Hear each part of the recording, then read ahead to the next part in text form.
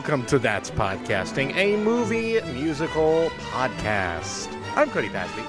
And I'm Paul Ponte. This week, we are wrapping up our look at the Disney Renaissance, at least the first half of the Disney Renaissance. But really, if we're really going to break it down and by sub-categories and sub-eras, truly, when we think of this era of Disney animated movies and musicals, we think of the four movies that we have covered this month, obviously starting with The Little Mermaid, then Beauty and the Beast, then Aladdin, and really wrapping things up, culminating with 1994's The Lion King. It's, in a lot of ways, this kind of did mark the end of an era for Disney animation. And sure, and I'm sure there's lots of people who, your favorites, you will stan, Mulan, or me, personally, I love Hunchback of Notre Dame, the very first movie we ever covered on here, Hercules, whatever it may be. But I think when you think of this era, those are the four movies you think of as the ones that define it, that stand out, and are the best of the best. And I think, and this might be bias, since it is my favorite of these movies, to say, I do think this is the peak of those movies. I think this is the one that, a lot of other ones have had musical adaptations, but this is the one that spawned like a phenomenon of musical adaptation. It spawned like everything. I felt like this really, even above like Aladdin, which was the one that came the closest, like this one really like, it is the tip top. This represents the Disney Renaissance. And it also represents the changing of the guard as far as so much computer help in with the 2D animation along with that. Yeah, it is such a marker. It's like a line of demarcation of like where we were to where we're going to go. Because not only from Disney's perspective, just like literally there was a huge changing of hands at the top level of Disney that we're going to get into in a little bit. But like, it's 1994. What comes out a year later is Toy Story. And it completely changes the game. Now, obviously, things that come after Lion King, obviously Pocahontas, their own movie, and more Disney musicals. But then, like, DreamWorks comes along right after this because Jeffrey Katzenberg leaves, and Prince of Egypt and stuff like that. And you have Anastasia from Fox. Like, they are trying to emulate the Disney style from years after this. And, yeah, you're right. Lion King is kind of the one because all the other three had been crazy successful. But, like, Lion King was, for lack of a better term, I apologize for the pun, it was a beast. It just, like, it took over. And everybody saw Lion King, everybody knew Lion King. It was the biggest movie of the year, and the biggest thing Disney's ever done up until... I was going to say, it's almost $1 billion movie. Yeah, just a shade under $1 billion. If you want to adjust for inflation, it is $1 billion movie, I believe. Which I think it made because it had the 3D re-release. It got closer to that $1 billion mark. But it's true. Even still, like, it was a behemoth. But yeah, like I said, there was so a few things happen during the production of this movie, or just as this movie's about to come out. One, obviously, a very tragic moment of Frank Wells, who was the president, COO of Disney, comes in with Michael Eisner, completely changes everything about the Walt Disney Company, gets it back on its feet, puts it back at the forefront of Disney animation, and really everything. He passes away in what it was, I believe, a helicopter accident, just an awful, awful moment for the company's history. He dies. They lose leadership. Jeffrey Katzenberg thinks, oh, now's my chance to, if anybody's going to get promoted, it's me. Doesn't get promoted. Apparently Roy Disney didn't like him. Roy Disney, by the way, I didn't realize this about the Katzenberg stuff. So that means that Roy Disney had his hand in not only bringing down Katzenberg, but bringing down Michael Eisner many years later. This guy was never happy. No, he really wasn't. I guess it kind of, like, when you are the last person who holds the Disney name that works at the Walt Disney Company, I understand being a little protective, maybe a little overprotective, you know, but man, like that's brought down the two guys who essentially single-handedly saved the studio. It's pretty damning. So I think I had a quote here too about what Roy Disney said. He said, quote, "If you make him president, I will start a proxy fight." And then they reach a boiling point. 1994, like just after the movie comes out, Eisner forces Katzenberg out. Katzenberg goes starts DreamWorks. So it's really the end of everything here for Disney. Obviously, the first movie made without Howard Ashman too. So it's in so many ways like things could have gone a lot. Like it's kind of insane that all of that happens right after this or just before it. And yet they produce the biggest movie they've ever made, and by some measures, maybe the best movie that the studio ever made during this era. It's pretty remarkable. Absolutely. It is. And it's so funny, like, everything that you mentioned, like, Ashman's gone, so what do? They're like, boom, Elton John, baby. Like, it's just, everything, like, came into place. Like, everything that, the more you talk about it, like, the more it seems like it should have failed. It's kind of like all this stuff was going on, you know, Ashman's gone. It's like, oh, well, what's going to happen now? And then... Yeah, they lose leadership. Obviously, one, a tragic death. Another one, a struggle for power at the top.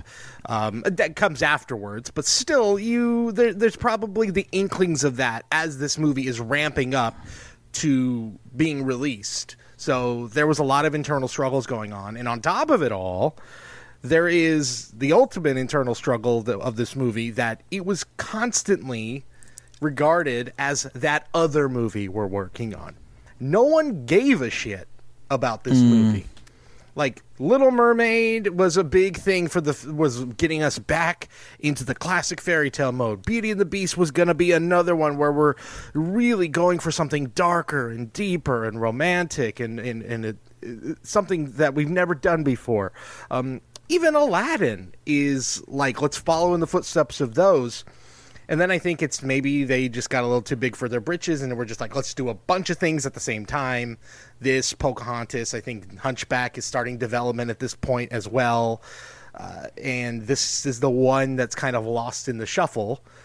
Possibly because my only guess is that Disney in the 70s especially relied on cute animals. All their movies were fun, cute animals, lighthearted, sort of floofy. You know, they're not as highly regarded as the Disney classics of the 40s, the 50s, and even the 60s to some extent. So I think maybe there was always that hanging over its head. But let's get a little bit into it before we go any further. Let's do it. Most of the films we've covered during this era, like most of them, The Lion King begins development back in 1988 after the breakout success, or just before the breakout success of The Little Mermaid. Starts as an idea discussed by future enemies, Jeffrey Katzenberg, Roy Disney, and film executive Peter Schneider. They were on a flight to Europe for the press tour for Oliver and Company, sort of similar to that, the Pixar lore always talks about that lunch at the diner that they had in like 90, you know what I'm talking about, to the point where it's just like, all right, as I'm doing a jerk-off motion. I mean, but they're all great movies. They are, but they tell that story so many times. We came up with Finding Nemo, Toy Story, Monsters, Inc., and that is true, and I just drew this little thing, and later that would become Wally. And we all came up on a little napkin at a diner. It's like, all right. We get it. You're all geniuses. All right. Oh, my God. Good for you. Y'all just fucking around, making hits. Okay. Redefining the animated feature format for generations. Whoop-de-doo. Yeah. Anyway. Monopolizing the animation category at the Oscars for a decade to come. Congrats. So, very similar to that. They have a flight where they're just throwing around ideas of like, man, The Little Mermaid is doing really well.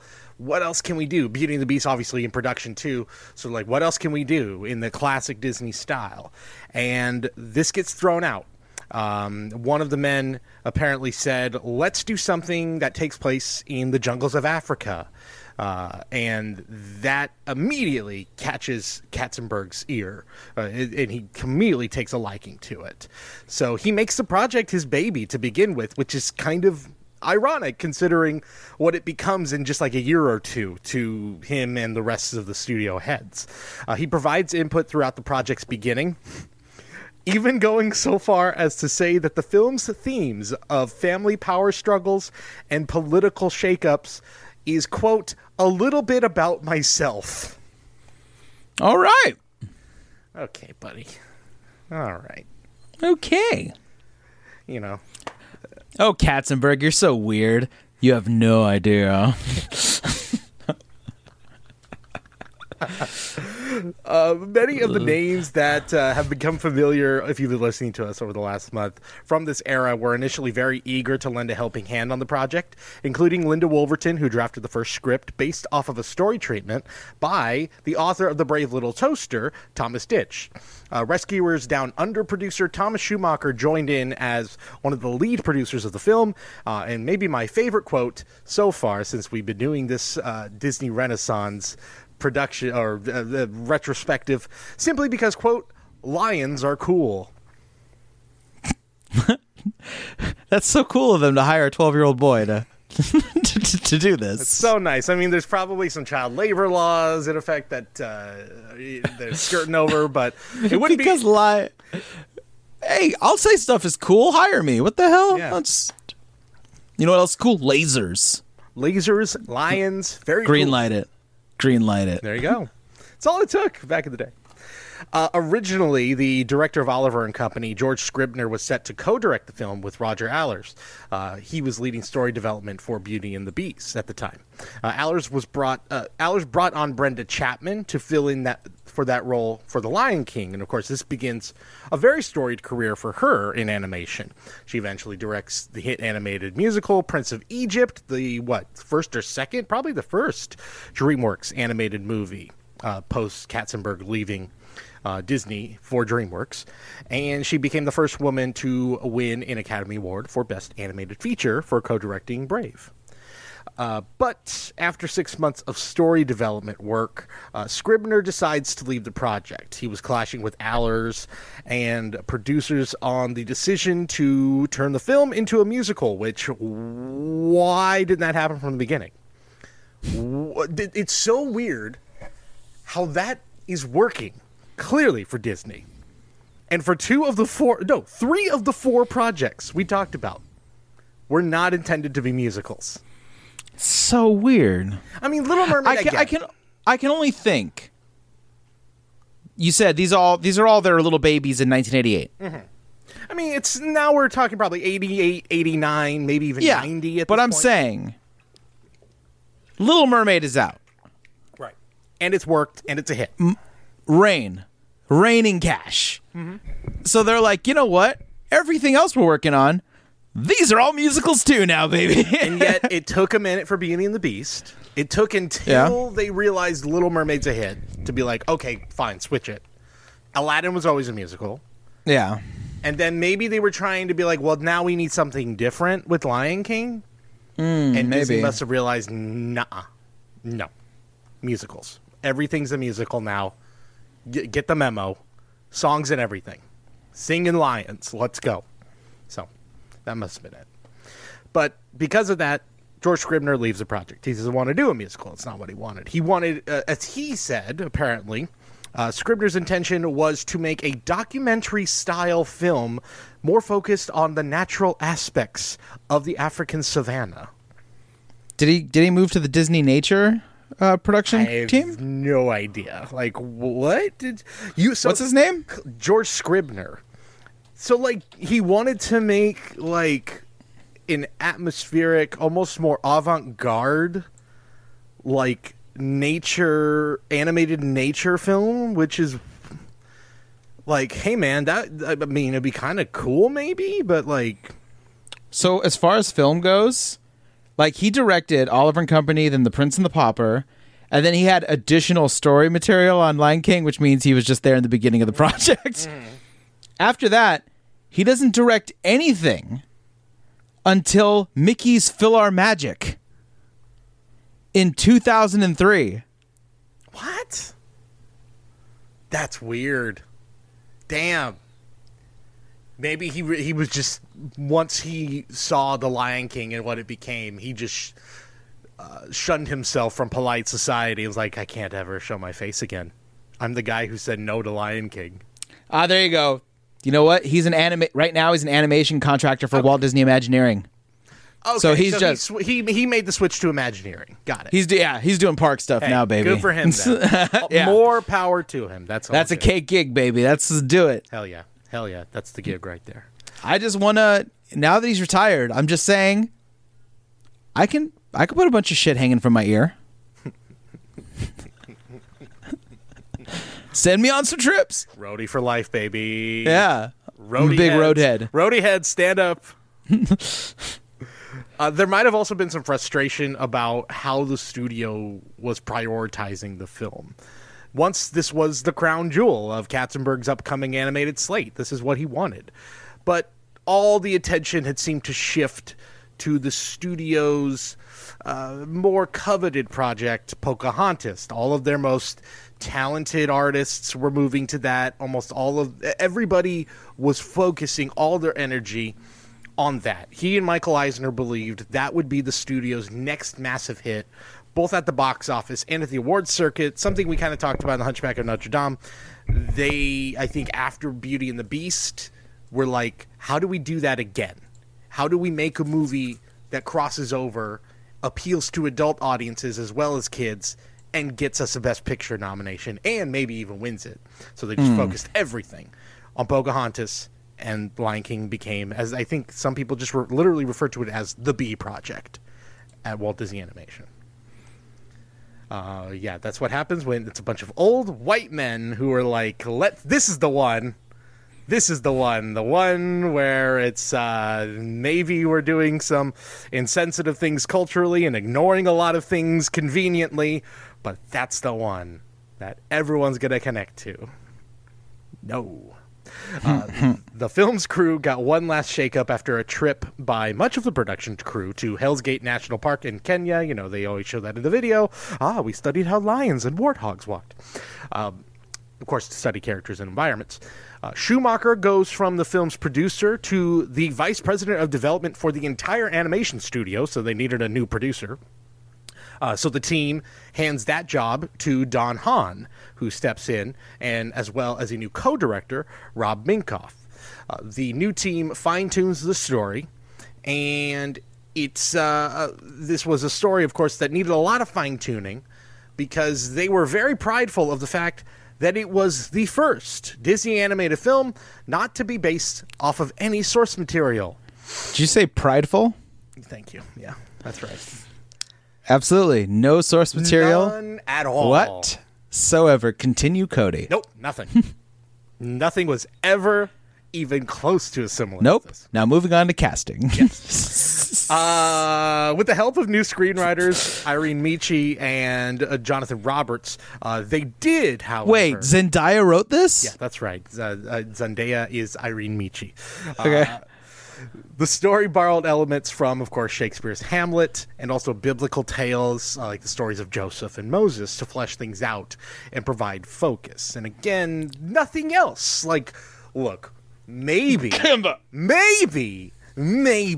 some of them watched. I shouldn't cough on a podcast. That's rude. That's a little rude, you know. But Paul, all I'm saying is maybe they watched this like Japanese animated series from the 70s. I don't know. Akira? Voltron? Yeah, Astro Boy. Astro Boy is what I'm saying. Astro Boy. Yeah. Kimba's a thing. But he's a white lion. Simba's golden brown. He's golden brown. True. So it's different. Okay. Here's my theory, though, Paul. Is this kind of like, to use a musical reference... Is this kind of like, not movie musicals, I should say, like pop music reference? There, I should have clarified on a musical podcast. A music reference. A music reference, thank you. Sorry. Should have been more specific. Yes. is this kind of like a George Harrison being like, I'm going to write this great new song, My Sweet Lord, and then not realizing that you just totally ripped that off from a 60s song by the Chiffons? And just not realizing it and not doing it out of spite or harm, just being like, and then after the fact, you'd be like, oh shit, that is the same thing, huh? That's where I heard it. Yeah. Or like a Sam Smith Stay With Me situation. Right. Yeah. Yeah, that's possible. I mean, that's the thing is, I think what makes it... Okay. So here's where I think there might be a little more shenanigans going on, is because they so fervently are like, we never seen it, don't know about it, never happened. As opposed to, say, like when Sam Smith was told, hey, Stay With Me sounds exactly like Won't Back Down by Tom Petty. And he went, shit, it kind of does. Okay, I'm going to credit that guy. Yeah, there's a difference. Now, Disney is also like so notorious for like the moment someone's like, we might have a claim to that, where they're just like, lawyer up, bitches. Yeah. It is go time. We are not letting them get a cut of this.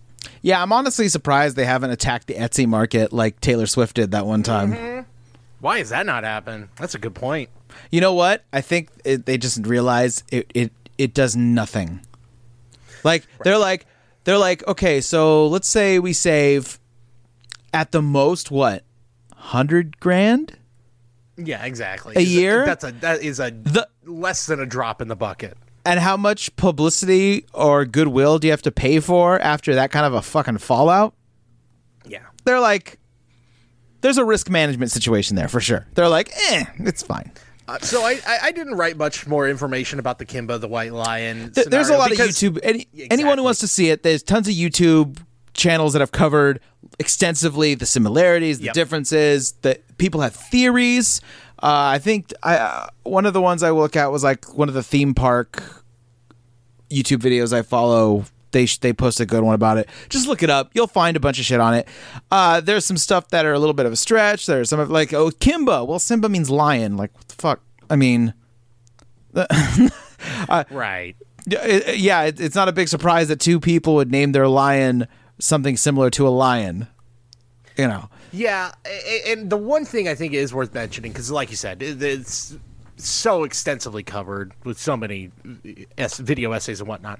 But, and I could be wrong here, but I very much remember, like, throughout the years, there have been multiple claims that as far back as, like, the early 80s, maybe even the late 70s, that Walt Disney Studios was trying to get the rights to Kimba the White Lion. And that they struggled and never came to an agreement, and then The Lion King happened. Yeah, see, that makes sense to me. Yeah. So they basically were like, let's tweak enough things where we can't get sued technically for copyright infringement. That is what happened. Almost certainly that is what happened. And does it make the movie any less good? No, it doesn't. Like, no. That's the thing that I want everyone to realize. If you are one of those people who's just like, I can't ever fucking watch it now, it's ruined it for me. The movie is still the movie. It's still an incredible film. Like, yeah, it doesn't change that. And it's okay. Yeah, unless I turn on Kimba the White Lion and I hear then I'm not gonna, Does Kimba the White Lion have a lovable farting warthog? I mean, exactly. Maybe, but it ain't Pumbaa. Just saying. Yep. So that's well documented, but also worth mentioning. If that whole totally original thing it still doesn't hold water, it's also was inspired by a lot of African folk tales as well. So this whole like totally original story, but we were inspired by Shakespeare, we were inspired by the Bible, and most specifically by African folk tales. There's a very similar story that Western culture doesn't really know as well. But it is a historical story from Western Africa, a story about one of their greatest kings, Sundiata, an epic of old Mali. The main character, named Sundiata, which directly translated means the Lion King. A young prince banished from his homeland by his family after his father dies. The story covers him overcoming emotional and physical ailments, later to return to his kingdom and battle an evil sort of sorcerer king that has taken over in his spot. This is basically, an old legend that's been passed on by generations and generations. There is even a sort of Rafiki type of figure that is the one sort of telling the story within the story. So, that is probably where they get a lot of other story elements as well. Anyway, the film is still, after all this time in development, it is the redheaded stepchild of Disney Animation, the island of misfit animators, if you will.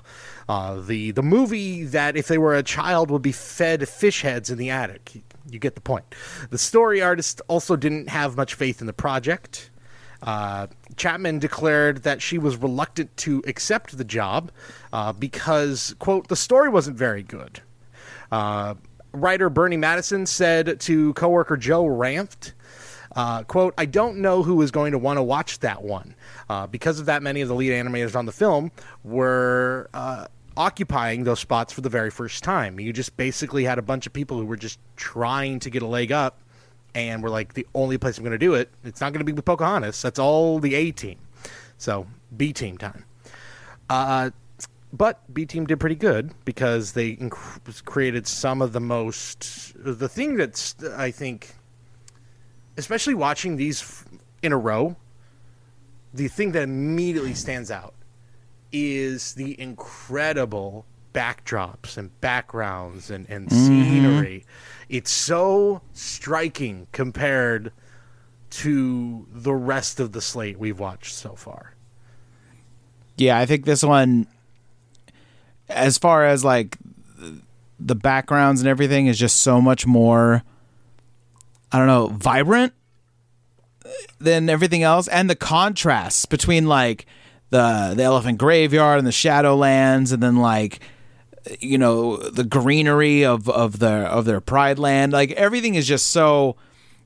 Going back a little bit to what you were saying about like the lack of faith, I'm wondering if people were just like, oh, why are they going to care about a movie with a bunch of animals? Like, there's no humans for them to identify with. You know what I mean? I think the that's last three were human-led exactly. fairy tales. And then so you say then all the A people were going to Pocahontas because they're like, yeah, like people.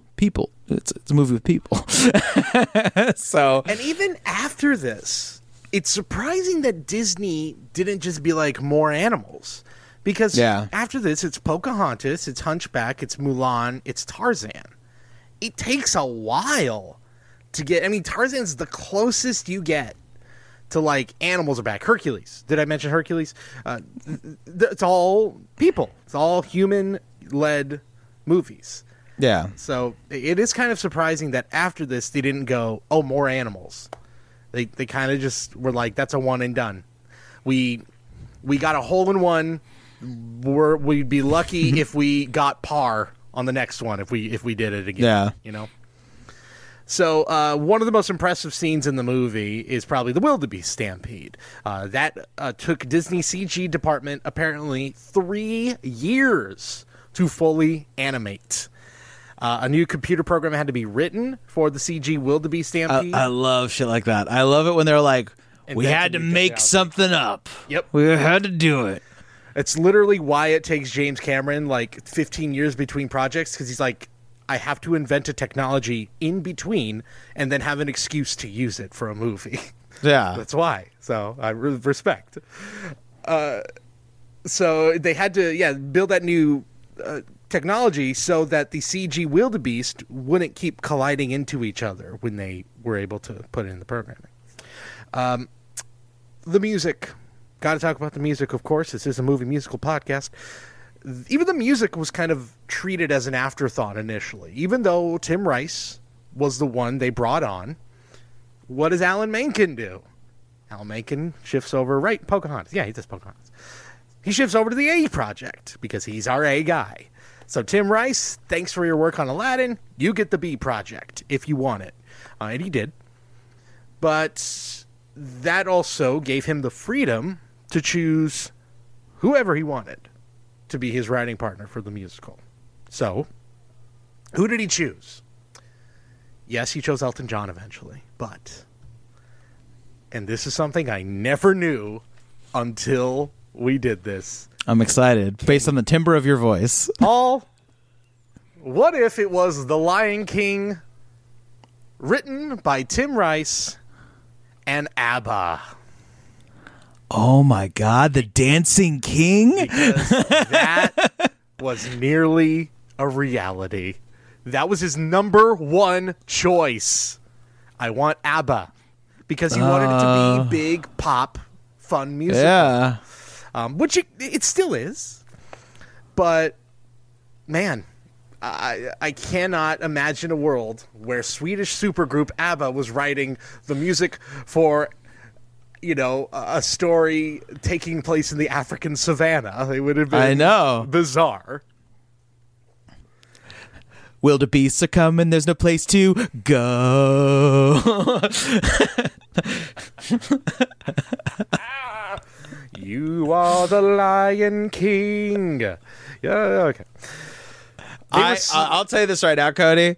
The ABBA Gold, the greatest hits album of ABBA, slaps like you would not believe. I love that album. Hell yeah. That's the most freeing moment is when you can unironically say ABBA rules. Dude, rules. You know, life is too short to feel any other way. Don't repress it. Just enjoy ABBA, folks. Damn right. They respectfully declined because they were developing their first musical, Christina Från Duvemåla.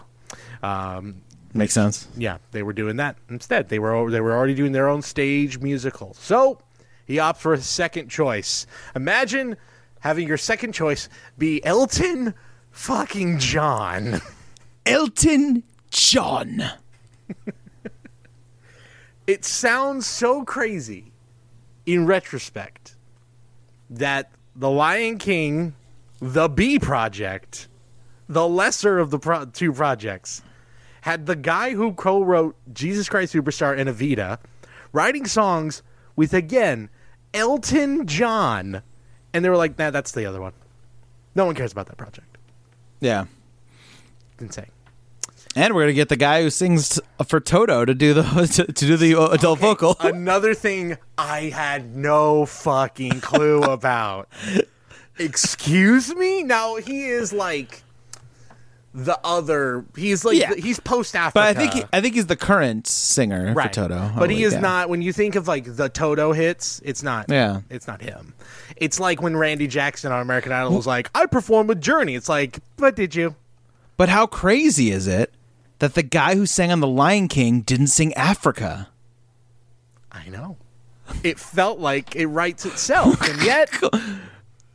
Oh man. It's just this parade of strange coincidences with this movie. So, yes, like I said, Elton John. It's Elton John, guys. Like, why are you brushing this project off? Well, take yourself back to what? Probably he's hired in 1992, 91, 92. And, you know, Elton John isn't the force in popular music he was even like 10 years prior at that point. I think he had like a top 5 hit in 1992. He had another top 5 hit with George Michael, but it was literally just Don't Let the Sun Go Down on Me, a song that had come out years prior.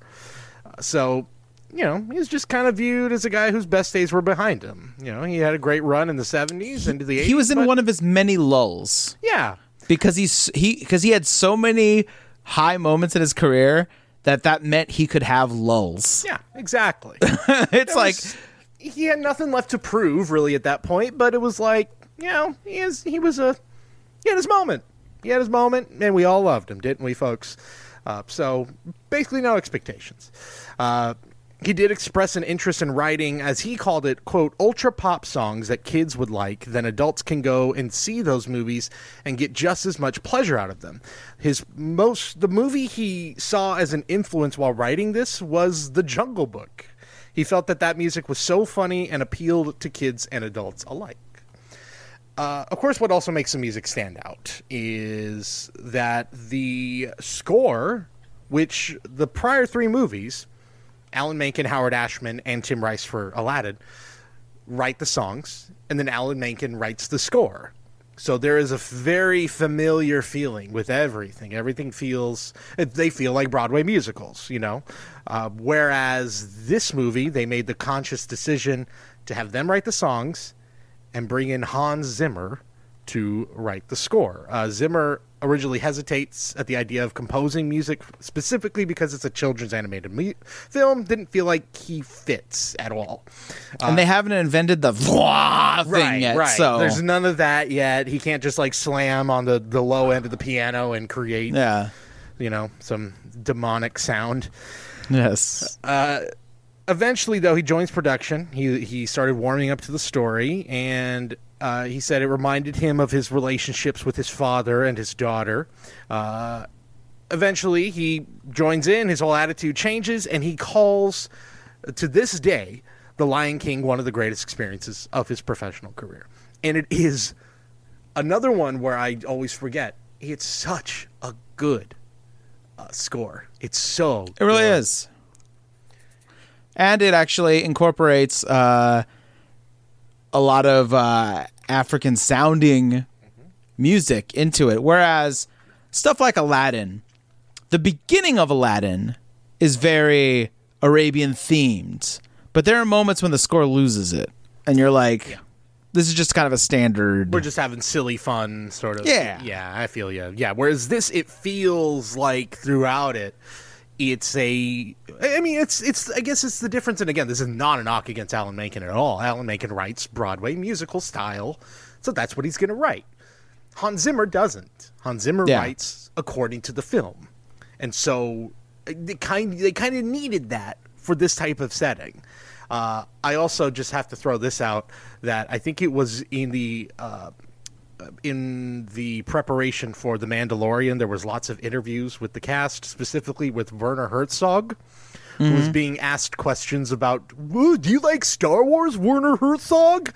Which is just like, come on, guys. But somebody even asked him about like being part of Disney, and he was just like, I don't watch Disney movies, but I like particularly the Hans Zimmer soundtrack for Lion King. Like, hell yeah.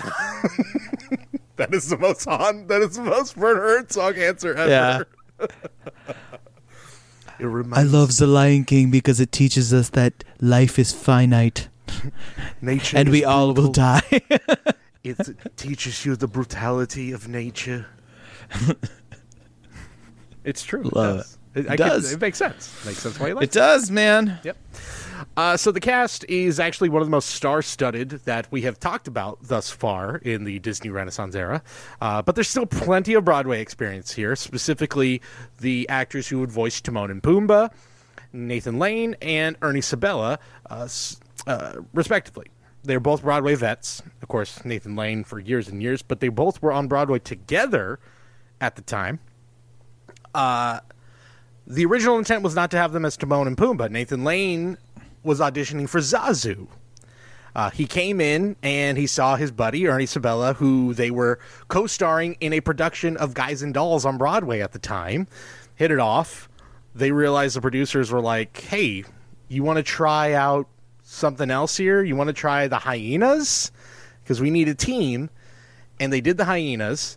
And they realized they're perfect together, but not as the Hyenas. And so they said, Timon and Pumbaa, you guys are going to be our main comedic foils in the film.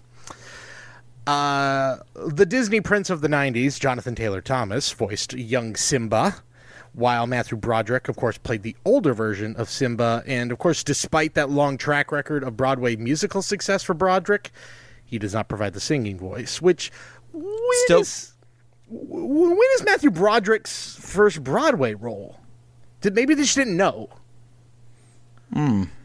Curious. I'd have to look that up because it doesn't make any sense that he doesn't sing. No, he won a Tony Award in 1983. Okay. So what's happening here? I don't get it. And another one in 95. I mean, his voice is not, I guess, exactly what they were looking for with Simba, obviously, but like, I don't know, to save a little money. Yeah. It's weird. It's very weird. It's always been weird to me. And of course, Paul, as you mentioned, the singing voice of Simba would be the lead singer then of Toto, Joseph Williams. By the way, we've already mentioned one legendary film composer in this podcast. Why not mention another? Joseph Williams, the son of renowned film composer John Williams. Yep. Another what in the fuck is happening moment as I'm reading the info for this movie. Love it. What the hell? It's bizarre. Other nearly casted actors include, shocker, Tommy Chong. That was supposed to be the other hyena. Was going to be Cheech and Chong as the hyenas. Perfect. You know, it's hilarious. Tommy Chong unavailable, so they get Whoopi Goldberg, which in a way probably works a little better, to be honest. Tim Curry and Malcolm McDowell were originally considered for Scar. It's great. Great. You really can't lose with any of the choices they had. No. It's like, this is all good. They were both great choices. But they go with Jeremy Irons. Even though Irons was a little more skeptical of the role, apparently he was not all in on. He was just like, it's an animated movie. It's a comedic role. Why would I want to do this? And they had to assure him, don't worry, we're going to cater the role to you. Even so far as putting the "You're so weird, Uncle Scar, you have no idea" is actually a line plucked from one of his previous movies. One of the characters from previous movies. This is a bizarre factoid that I'm not quite sure is even true, but I had to put it in here. Frank Welker, a renowned voice actor for years and years and years, provides all of the lion roars in the movie. There are no actual recordings of lions used in the movie. There's no way. That's insane. This is what I'm reading. This is from IMDb's trivia, because the producers wanted specific sounding roars for each lion. I don't believe it at all, but that's what they say. Okay. Frank Welker, a voice acting savant. Well, no, I doubt it. So, no. Stupid. Ridiculous. Anyway. Maybe we can get Frank Welker to do a lion roar at some point and prove us wrong. We'll see. After tons of rewrites and a lot of doubt, Disney execs realized they actually did have something special on their hands. They were so eager to show the world what they had. They released the first trailer for it in November of 1993, even though only a third of the movie was complete by some accounts. The first trailer was the entire Circle of Life opening sequence. I remember that. I remember that. Yeah. Basically unheard of at the time. Like, they just never did anything like this. But the trailer was one of the most well-received Disney has ever put out. Like, drove up the hype for this movie big time. A few weeks before the film opens, Elton John was given a special screening of the film. So the legend says he apparently noticed that one of the songs he put in was out of the picture. A love song. Shocker. The love song was taken out. And he lobbied Jeffrey Katzenberg to have it put back in. He eventually agreed. And, of course, that song won him the Academy Award for Best Original Song. What? Can You Feel the Love Tonight was not gonna be in it. Why has this happened on every single one of these movies? It is so the mindset of a studio exec, where they're not thinking about emotion, they're not thinking about critical, they're not thinking about that. They're literally thinking of audiences as numbers on a sheet of paper, where they're just like, well, now our the engagement rating will go down here, and the kids are not going to be into this, and blah blah blah. They're going to think of it in that way because Which that's is so all we dumb. are to them. It's so dumb because, one, they're already in the theater. Can't get out. Yeah. I mean, if they could, if they want, but like they that's a bought waste their of money. ticket. Right. They bought their ticket, baby. Like, so if that's what you're worried about, you're insane. I don't understand. Like, who's gonna? But who? Like, their thinking is obviously like, who's gonna then say after the movie, "I loved it," but God, that song. You just don't even see it because that one song is so lovey-dovey and boring. No one's saying that. Yeah. The only thing dumber than that would be to take a song that everyone loves and have someone talk it for 2 minutes. Anyway. They would never do such a thing. No. Never. Why would you take a great song, a great villain song, and have a character speak it for a minute? You know what makes that song even worse? And of course, we're talking about the 2019 soulless version of The Lion King. Absolutely just, honestly, I can now say this. I didn't even finish the movie because I was just like, I get it. I don't need this anymore. Why do I need to ruin something I love? Why do I need... It was a soul-sucking, soul-crushing experience to watch. Yeah, it's no good. They even... And this was funny. You know how the people who we don't like, they'll say stuff like forced diversity and forced... Like, you're forcing your agenda. That movie actually has a case where I go, that is correct, because they make the female hyena like face off with Nala at the end, but like do not give them any extra character development. So literally they just do it because they're like, well, we need like 2 women who fight also. Yeah. And it's just like, but you have to also give them a story. Otherwise, you're literally, like I said, like these people are claiming you're doing in all these other projects, but you're not doing it. You're literally checking a box. Don't do that. It's stupid. It's the Avengers Endgame, we got this moment. Yeah. That is the absolute, if you're thinking of it, that's the worst example versus, I remember texting you during the finale of The Mandalorian where I'm like, the part where it's like Gina Carano and, it's all the women who have been in the show the whole time are all fighting together and you don't even think about it. It's like, this is how it should be. Anyway. Yeah. Well, let's get off our soapbox here. It sucks. But the point I was going to make is that even in this movie, Jeremy Irons is not a singer. No. And he gave it his all. He did everything he could to sing that song and do it well and do it the way he could do it. He blew out his voice doing it. Did they even try to and I don't know if it's on Chiwetel Ejiofor. I don't know if he's like, I'm not going to sing. And if it is, then why'd you cast him?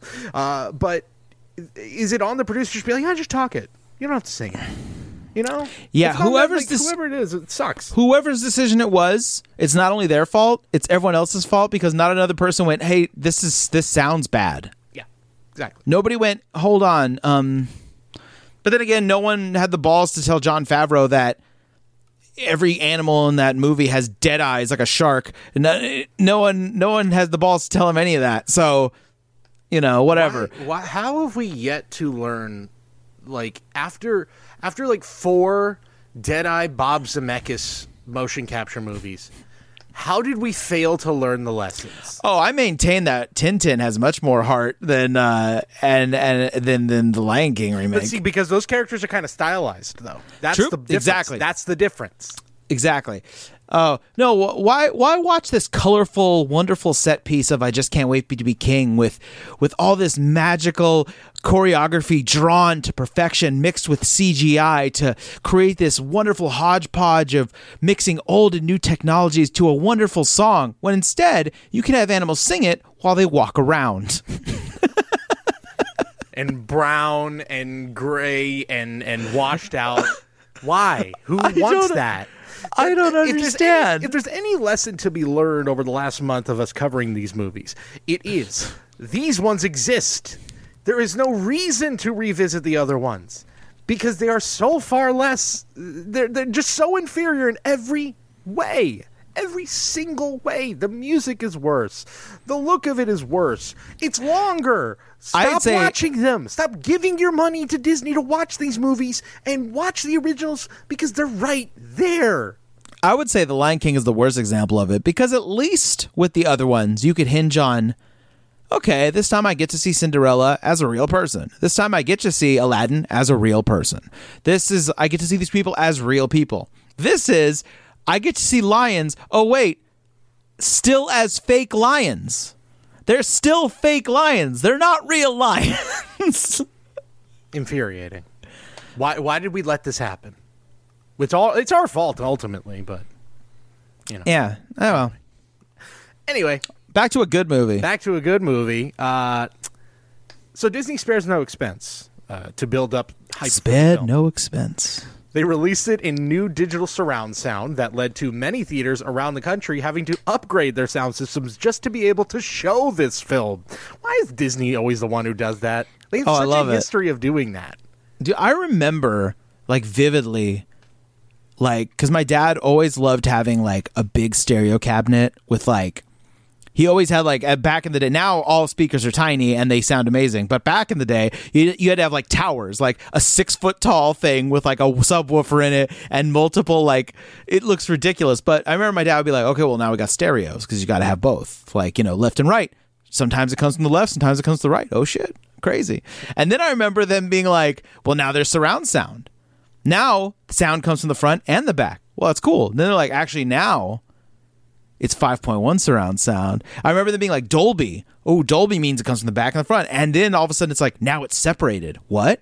That's right. Not only does sound come from the back and the front, but certain sounds come from the back and certain sounds come from the front. And you're like, what?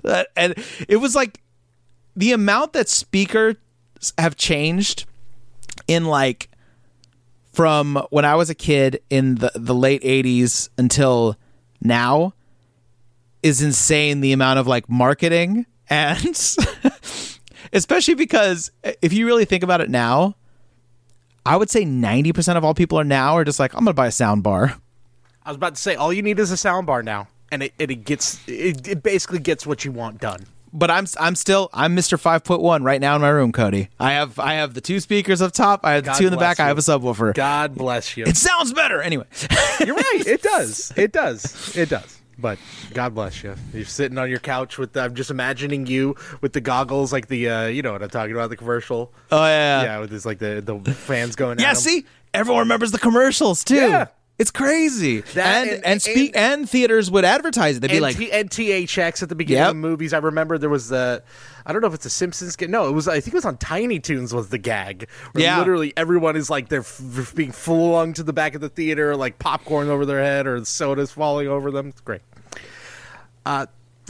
So yes, Disney was like, hey, small time theater, you gotta amp up the sound or you're not getting Lion King. So of course everyone did it. They also had special engagements a week before it was released at the El Capitan Theater in LA and Radio City Music Hall in New York. Apparently tickets going as high as $30 a pop to get this special, and again, new special sound. Yeah. So you know what? It sounds crazy to me, but now I'm thinking, they go like, hey, do you want like the AMC? What is it? What's the special theater AMC has? Yeah, I mean they have IMAX. They're IMAX. They have an IMAX, but they have another one. Hold on, I'm gonna look it up. Oh yeah, the one where like the seats move around and stuff, right? Not even that. They just have one that's like not D-Box. That's the one I'm thinking of. No, it's called like, I want to say it's called like AMC Black or something like that, where it's like, oh, this is the best way to see it. Like it's exactly like the sound system is the best sound system we have. The projector is the most expensive, clearest projector we have. Like, and people will pay like $20 to go watch a movie now. So you know what? This is not new. No, it's not.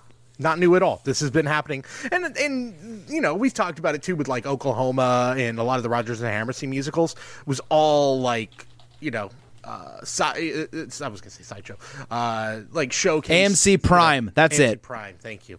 Roadshow theater, musicals is what I was looking for. Roadshow movies where it was the same sort of thing. So, by the way, the money made from those 2 screenings alone set a new record for the largest opening ever by a film that opened on less than 50 screens, topping the 43-screen debut of Star Wars. $30 a ticket, but still. Jesus. Yeah. The film is released to wide audiences on June 24th, 1994, which, by the way, has got to be the first of these musicals to get a summer release. All three of the other ones got fall releases, holiday releases. So I don't know if that's a boost of confidence suddenly by Disney to go from like the other three were holiday releases because they wanted to get that Christmas money. Whereas this are like summer, I feel like that's a really big vote of confidence, right? Like, yeah, I feel like they knew they knew they had a gem on their hands. Yeah. And plus, Kurt Cobain died 2 months before and people needed to heal. That's the real reason. Yes. They needed to heal with Talking Lions. Damn right. It became an overnight sensation, of course. It made $763.4 million worldwide in its initial run. That made it the biggest Disney movie of all time, the biggest animated movie of all time, and the highest-grossing film of 1994. My word. That sounds like it's weird to even think now in movie terms that $763 million isn't as big a number as it was. Oh no! Now if a comic book movie doesn't make $1 billion, they're like, flopping it, isn't it? And you're like, Jesus, really? Yeah. Like, I want to say, what did a Justice League make? Oh, what did that make worldwide?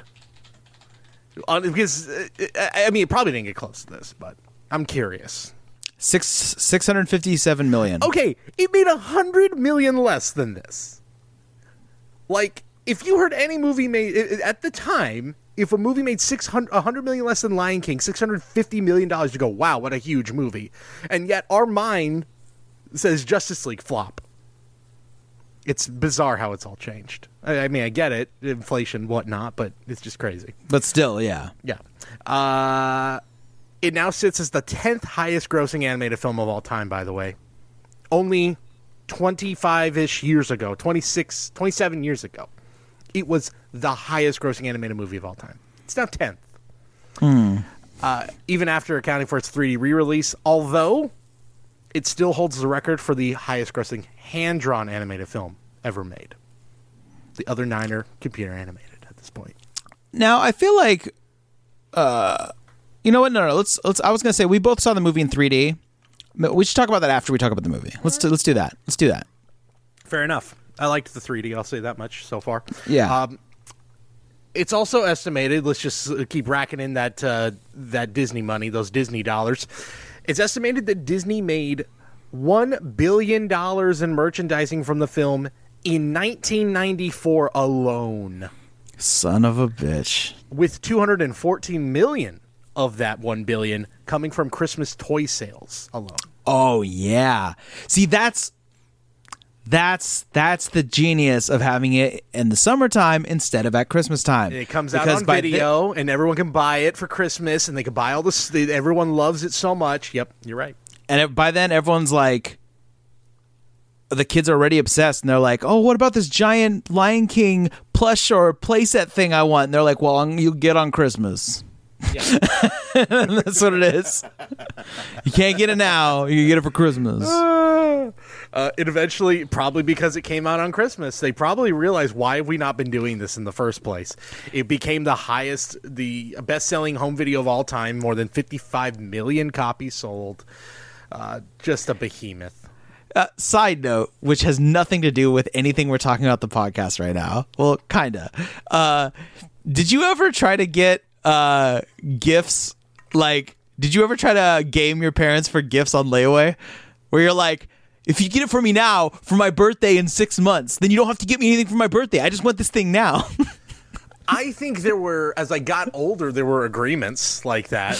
There was a lot of... When I was a child, I tried to bargain like that. I'd be like... Well, see, the rules for Christmas in my house were I always got fewer gifts because I'd always ask for like a video game or two. I was always the video game kid for Christmas. So I would receive maybe 2-3 video games if I was a good little boy that year. And I would maybe get a couple more gifts. And then my sisters would be opening like 10 to 15 gifts on average every year, I would be opening 7. Just 5 to 7 every year. Every year disappointed, not realizing like, your gifts literally 3 of your gifts cost the same as 10 of theirs combined. So that was probably the agreement we had more than anything. Okay. Yeah. I remember I would like sort of similar. Yeah. On Christmas I would be like, I want a PlayStation 1. And my mom would be like, that's too much fucking money. And I would be like, well, my birthday's in April. So how about you get me a PS1 for Christmas and you don't have to get me a birthday present? I would try to like... I think I may have had those kinds of agreements before. Yeah. I would always try that shit. My mom would be like, no. So wait, you're telling me it never actually worked, though? No. I tried it so many times. So the movie made gobs and gobs of money. It also was incredibly... It is hailed as one of the great animated films of all time, on top of it all. It's the best. The best, according to Paul. The film goes on to win 3 Golden Globes, including Best Motion Picture, Musical, or Comedy, the second animated film to ever do that. It won Best Original Song and Best Original Score. It also won the Academy Award for both those categories as well. It's been named one of the great animated films of all time by Time Magazine and the American Film Institute. So... quite the pedigree on this one. And of course, the Lion King musical on Broadway comes out like 2 years later, like really soon after. Yeah. Which itself became a massive sensation and is one of the longest running Broadway musicals of all time at this point. Which I'm looking that up as well. When exactly did that come out? Came out in 97 is the tryout. All right, 97. All right, so 3 years later. 3 years later, and on Broadway, it came out in 1997, and it's become one of the most toured musicals of all time. Yep, I've seen it. You've seen it? I've never seen it, actually. Oh! It's one I've always wanted to see. I've never seen it. I'm really upset. I've never seen it. I am shocked. I know. It sucks. I've always wanted to see it. I've always missed it. I've never seen it. It even came to San Jose. I know, and I missed it. And that's how I know like a musical's been around for a long time. I'm like, oh, not San Francisco? You came to San Jose? Yep. We've already covered that. Yeah, we're getting long in the tooth here, aren't we? That's what I'm like. It's been multiple North American tours. It's been everywhere. And I've just never been able to see it. I don't know why. It's Cody, it's delightful. I know it is. I want to see it. That's one. It's on my list. So let's dig into this movie. You think there's going to be musical theater.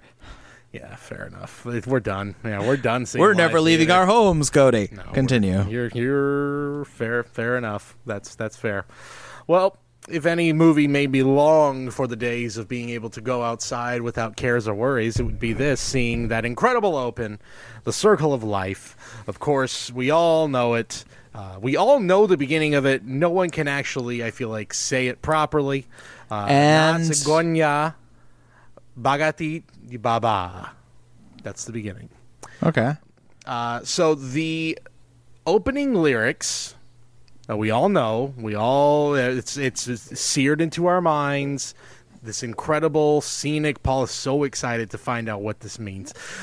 I've never looked it up. I can't believe I've never looked it up. I know. I never have either. I never thought about it. I'm like, why haven't I not looked it up? I kind of liked the mystery of never knowing what it was. Because I'm too busy letting the magic wash over me. Yeah, exactly. We have talked about, too, is this the best opening sequence of any Disney animated movie? It's hard to argue. I think I tried to make arguments for some other ones, but now having watched it again and getting goosebumps at the end of it again for the 300th time, it's really not even an argument. This is the best. Nothing rivals it.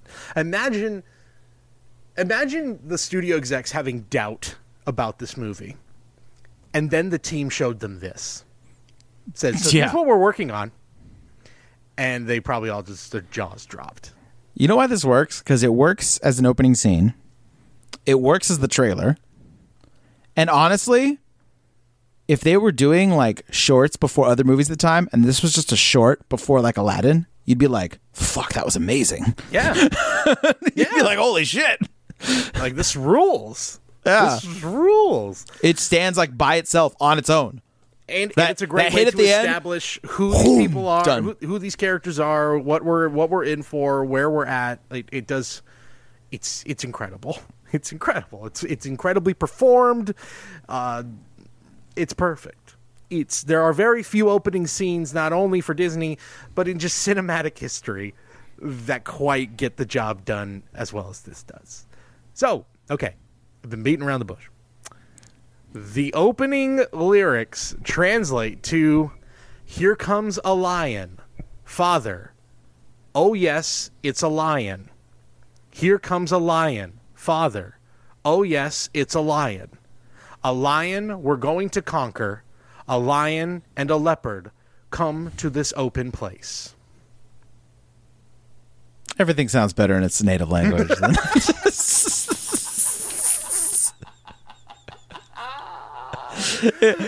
It's like when you hear someone like translate an any song, you're like, yeah, there's a reason Shakira's songs are better in Spanish. You know, it's just Her hips don't lie. Yeah, Yeah, absolutely. you know. So, yes, we see Mufasa, Sarabi welcoming their brand new son, Simba, the future king, into the world as Rafiki holds him up for the world to see. Meanwhile, we immediately meet Scar, voiced by Jeremy Irons, the younger brother of Mufasa, who is behind Pride Rock, of course, envious of his brother as king, and he doesn't show up to that big event that day, as Mufasa initially is talking to Zazu, who's the one to tell him, "Why weren't you there? You're supposed to be there. You're his uncle," all that stuff, as we learn the tension between these two. Cody, I'm trying to think if there is another image as ingrained in the zeitgeist of popular culture from a Disney movie As the Pride Rock, as him holding him up. It is it's like I'm the king of the world of this movie. Like it is so, like, to the point where you could do it with anything. You could do it with a burrito, and people will know what you're parodying. God, they will know it's Holy shit! Yeah, I'm really trying to think. You're right. King of the World is up there. yeah. If you put your arms out, you go, Yeah. But see, somebody could misconstrue that as something almost religious, but not really. But I'm no. saying, like, from Put a your arms Disney back. movie, I'm trying to think of anything else that has that specific of I'm a, now like, just thinking in general. Are there any sort of physical movements you could do like that, where every single person in the room knows exactly what you're doing? And Yeah. and you're right. I'm having That- a hard time coming up with anything. yeah, that isn't like a dance or something like that where you'll be like, okay, that's that. You're doing that. You know, like, I think if you're doing like the Bop Shoo Wop from fucking Grease, they're like, okay. Yeah, Grease. but again, not every. But literally, if in a crowd of 100 people, if you did Okay. that in front of a crowd of 100 people, of True. course, safely socially distanced and all wearing masks. If you did that, would they all know? Oh, that's from Grease. Yeah. But if you held up your burrito you're eating like it's Yeah. Simba, everybody knows what you're doing. Yeah, maybe like the Superman, and not even like any specific Superman, but just the hands on the hips. Okay, yeah, that could be one. That could That's be like, one. okay, that's Superman. But like, I'm really like Not that. much else. It is not much else. Like, it is a very specific thing. Yeah, I don't know. I just thought about it right now when you were mentioning it. I was like, God, that, like, I'm trying to think of like iconic imagery and like, and we have a lot of that. Like you mentioned, like the pose with Ariel, you know. Yeah, that's that moment. But this is a thing that you could do in everyday life at any time, and people will just be like, "Oh yeah, Lion King." It's so silly to even think about. You're right. Like, people, like, How they many- take pictures their with their cats. babies and their cats and their dogs, and they do that, and everybody knows what's happening. Yeah. There's so few things in the world. It was a meme before memes existed. My God. That's what it is. Well, It is in many ways the first meme. oh my gosh. Damn. Hashtag Lion Kinging. I feel like we really stumbled upon something here. We've really broken through here, haven't we? Oh man. I wish I could discover things relevant to something of this year. But Something that actually has some import in my life. Son of a bitch. That's what it was. That's what it was. They were inventing a meme before we even knew what the thing was.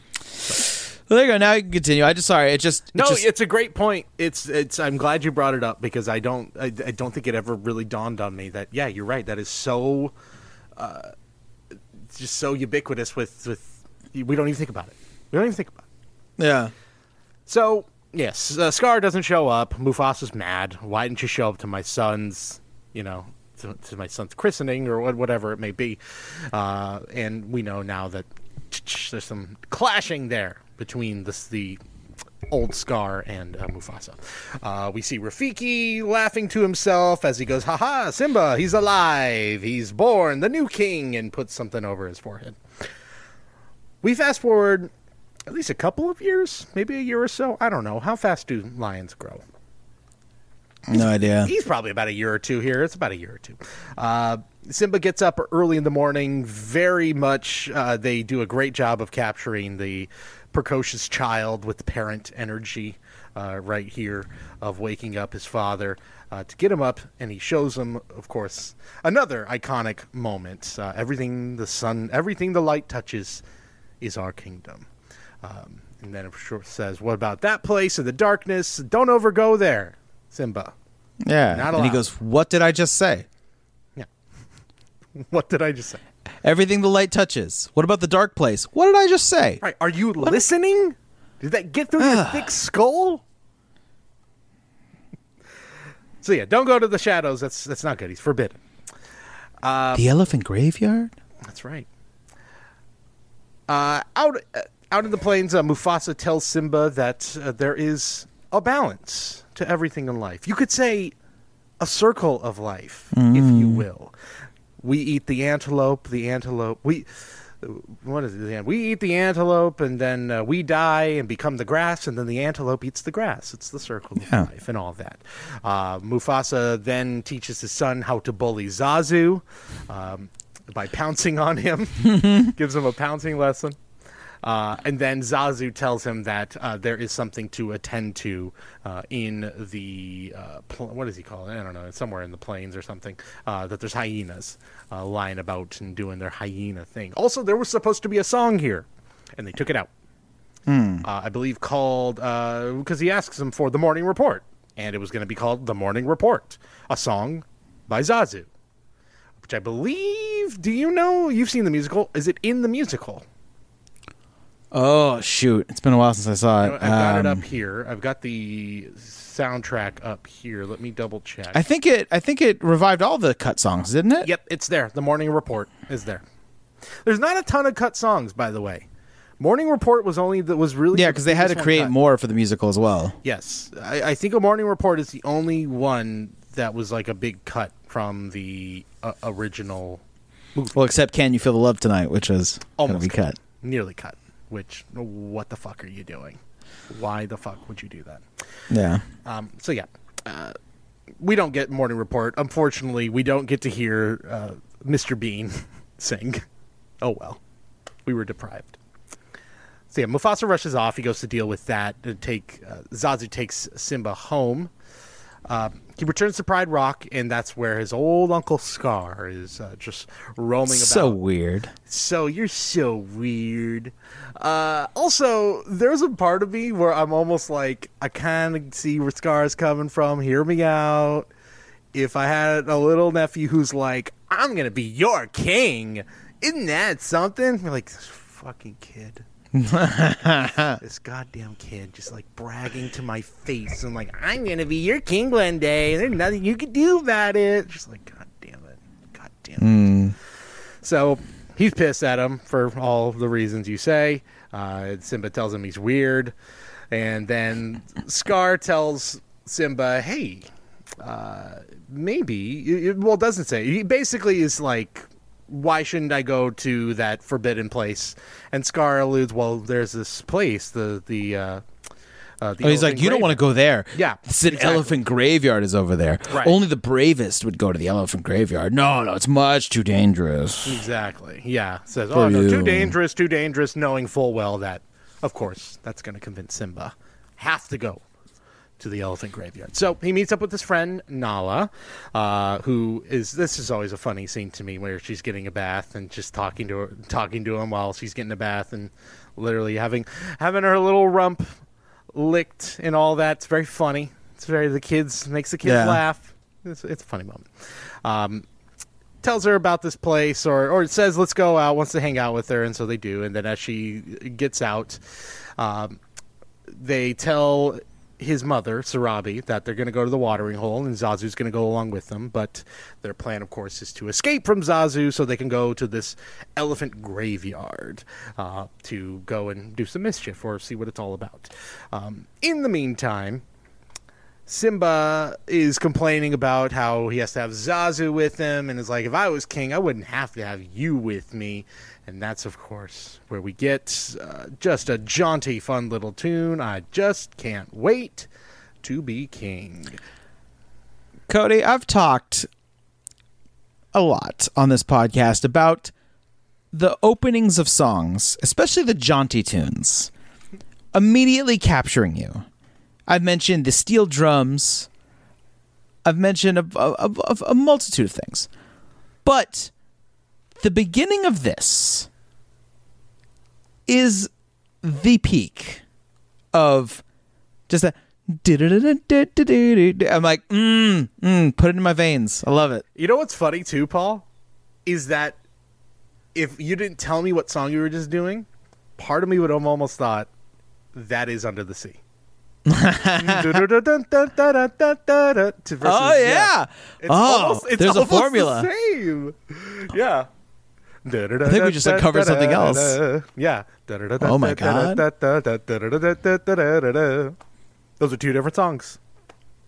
Son of a bitch. Yep. Well, here we are. It's something about that, hearing that in your ear, it just latches on and you're like, "What? I'm in." Yeah. I mean, the songs are very different once they start. But there's clearly something sort of there's a songwriting school. Maybe, who knows? Maybe Tim Rice and Elton John talked to Alan Menken a little bit before they started writing this, and he just hummed the. Or they probably said like there is a formula of the type of songs that they put in these movies, and they watched and probably watched the scenes of the other ones, and a little earworm happens, and boom, that's what happens. It's just exactly. But how you accidentally write Kimba the White Lion and make it the Lion King. Same there you thing. go. It's all the same. But anyway, just can't wait to be king. Another example where they're like, you know how we just did all that crazy stuff in the opening with the majestic animals and everything? Let's bring a bunch of animals. Now we're going to have some fun with the animals. It's not even majestic. This time we're going to have some fun. There's going to be elephants everywhere. There's going to be giant plants. And people are going to be... They're going to basically create... like the old musical swimming scenes of synchronized swimming, but with animals coming out of like trees and stuff like that. Like, it's so well done. Like, they animate choreography, and it works so well. That's a great call about it's very much in the vein of like the Busby Berkeley style, big, swim numbers from from those musicals. I've now got the song up, the Wikipedia page for the song. Some of the people who have covered this song include Aaron Carter, of course, but most notably Brian Wilson does a version of this song in the key of Disney. So I would like to hear that. So, interesting. Yeah, I would actually really like to hear that version, but. Yeah, lovely, fun song. You're right, and is that the same sort of style of like the big showstopper. Whereas this, the only difference is it's interesting that this gives us the showstopper, like second song in. Yeah, and really, it's our first post opener song. It's like it's like we get the showstopper right from the get go. So and it manages to be like also like kind of an I Want song. Yes, it is the I Want song plus the showstopper. And then like it also moves the plot along because it's used as a cover to get away from Zazu. Exactly. So yeah, they do get away from Zazu. It's crazy how much like goes There's a into lot just of this one song. There's a lot of layers going on in the song. You're right. So they do get away from Zazu as he gets sat on by a rhino for great comedic effect. They do escape. They head over to the elephant graveyard, where everything's a little spooky, a little scary, and then gets even worse when they hear laughter from 3 hyenas who emerge. Shenzi, played by Whoopi Goldberg, Bonsai, played by Cheech Marin, and Ed, who is actually voiced by Disney veteran Jim Cummings. Basically, they are telling them like they're going to eat them, and they got caught, and now they're dinner. So they're screwed. They are about to learn a very hard lesson. That is until, of course, Simba tries to roar, can't, and then eventually hears a big roar. But it is indeed Mufasa who then saves Simba and Nala and gets them out of there and brings them back home and starts to teach Mufasa, or Mufasa tries to teach Simba a lesson. Of course, that's the part where he says, "Look up at the stars" and all that, and or is that that's this part, right? Or is that later on? I think I might have mixed it up. Yeah, no, that's this part. But I feel like also they reconcile real fast. He's like, "You disobeyed me, Simba. Like you could have died. Like I was really scared," and then tells him like. Well, it's like that whole thing of like, I'm just glad you're okay. Yeah, you're right. That's exactly what it is. It's like, if he's alive, I'm going to kill him, that sort of feeling. Yeah. That's exactly what it is. But yeah, reprimands him and then basically then tells him to always look up at the stars in the night sky, that they will always be there to guide him, as he will, even when he's not it says there. All the past kings of are the stars, basically. Yeah. Just a great score piece. Yes, that Hans Zimmer score really, really coming into full effect right there. We go back to the graveyard. The hyenas are quarreling with each other. Scar breaks up the fight. He's irritated at the hyenas that he couldn't get the cubs, that he couldn't eat those lion cubs, so he decides to propose a new plan. To kill Mufasa and dethrone him in the song "Be Prepared." A much better version than the one we get in 2019, obviously. And back to the great tradition that has now been established in 3 of the 4 Disney movies. We're back to great villain songs here. Yep.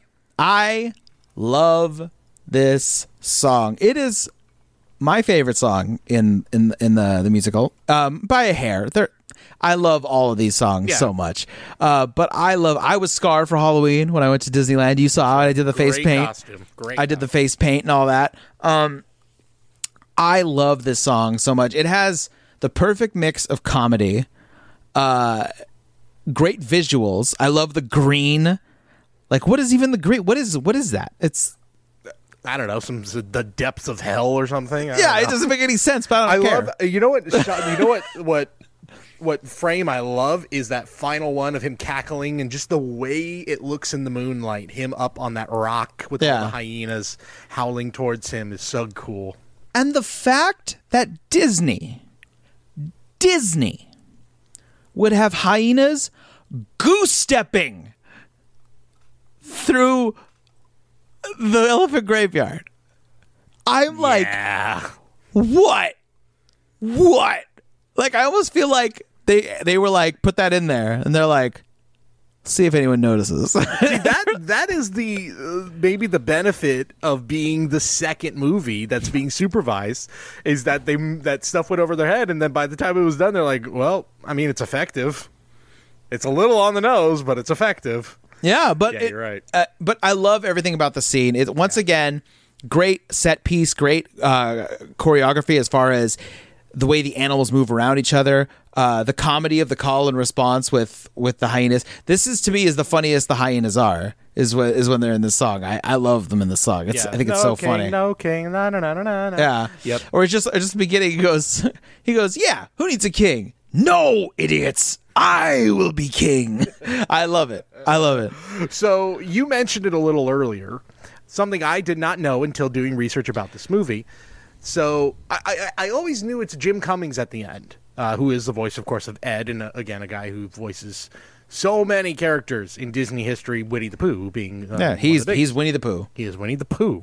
If someone else does the voice of Winnie the Pooh sometime in future, like one day, if I have children and I'm watching a new Winnie the Pooh project and it's a different voice, which it will be because Jim Cummings is he's getting he's aging like everyone else does. I know I will be personally very sad as Winnie the Pooh holds a very special place in my heart. So it's like hearing a new version of Kermit every once in a while. It's like but I never heard another Winnie the Pooh. Basically, that's true.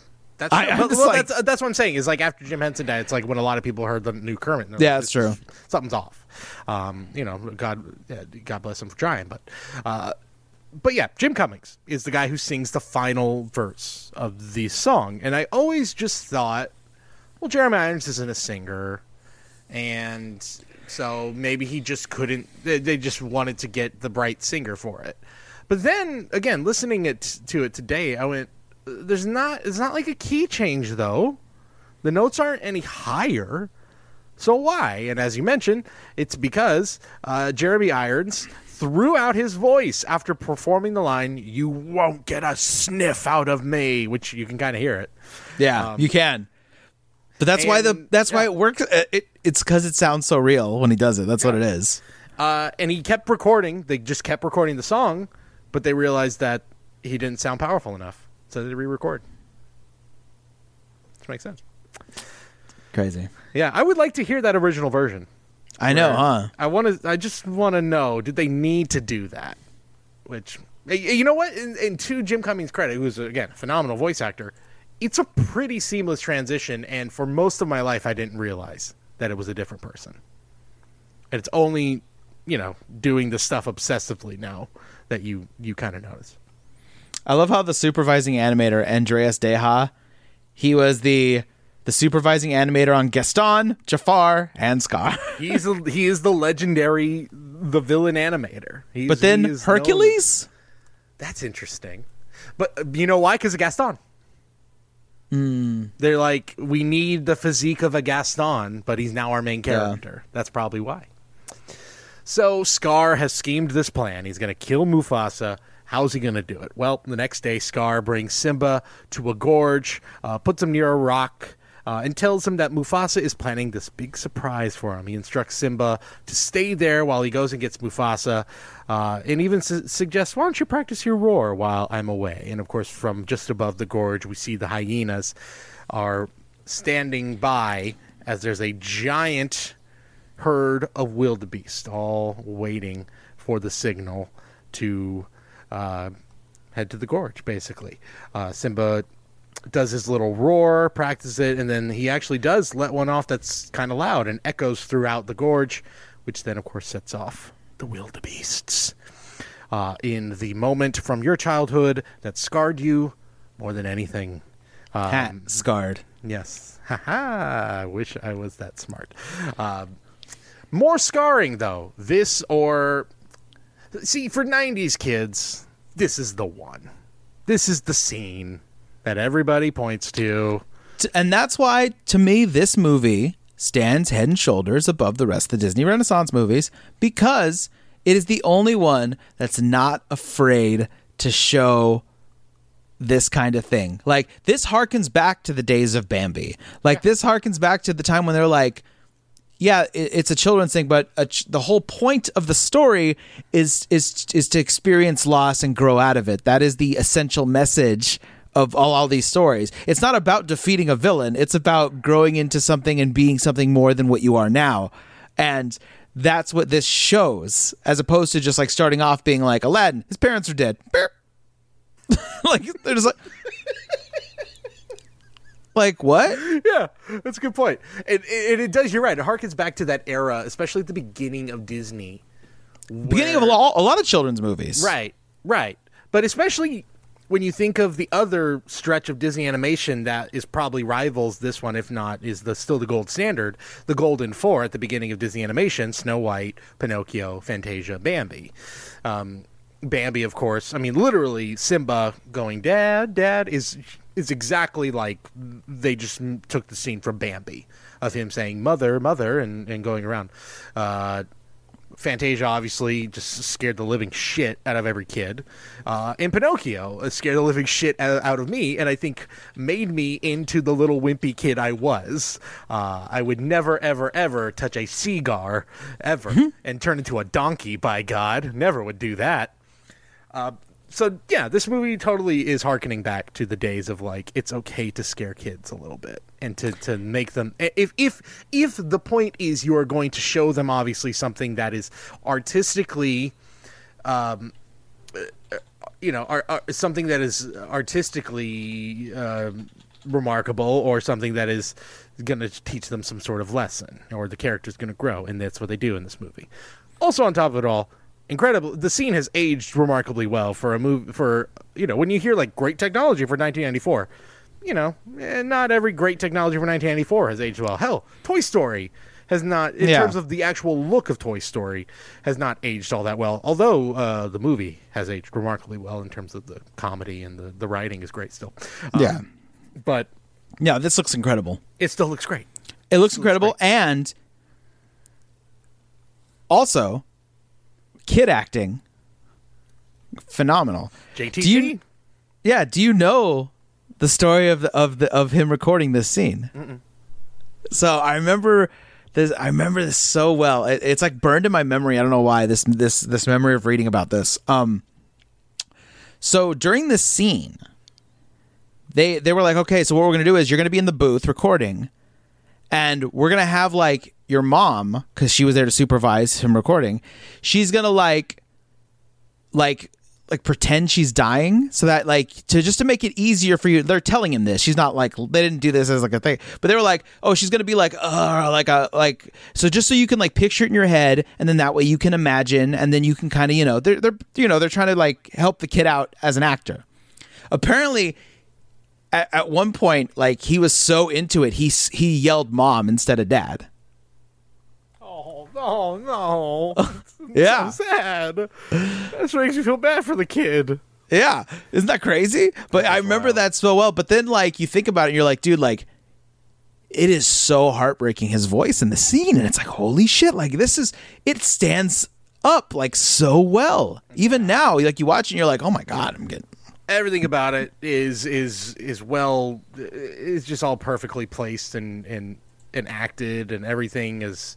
The music, of course, is incredible as Mufasa is coming up onto the rock to try to climb up to Scar to get his help, and then the "Long Live the King" and "Bye Bye Mufasa." Also, he's like 11 or 12 when they filmed this, so it's not like he's like a child. I mean, come on. I mean, it's one thing if they tell if they tell like a 7-year-old, hey, pretend your mom's dying, and he's like, woo.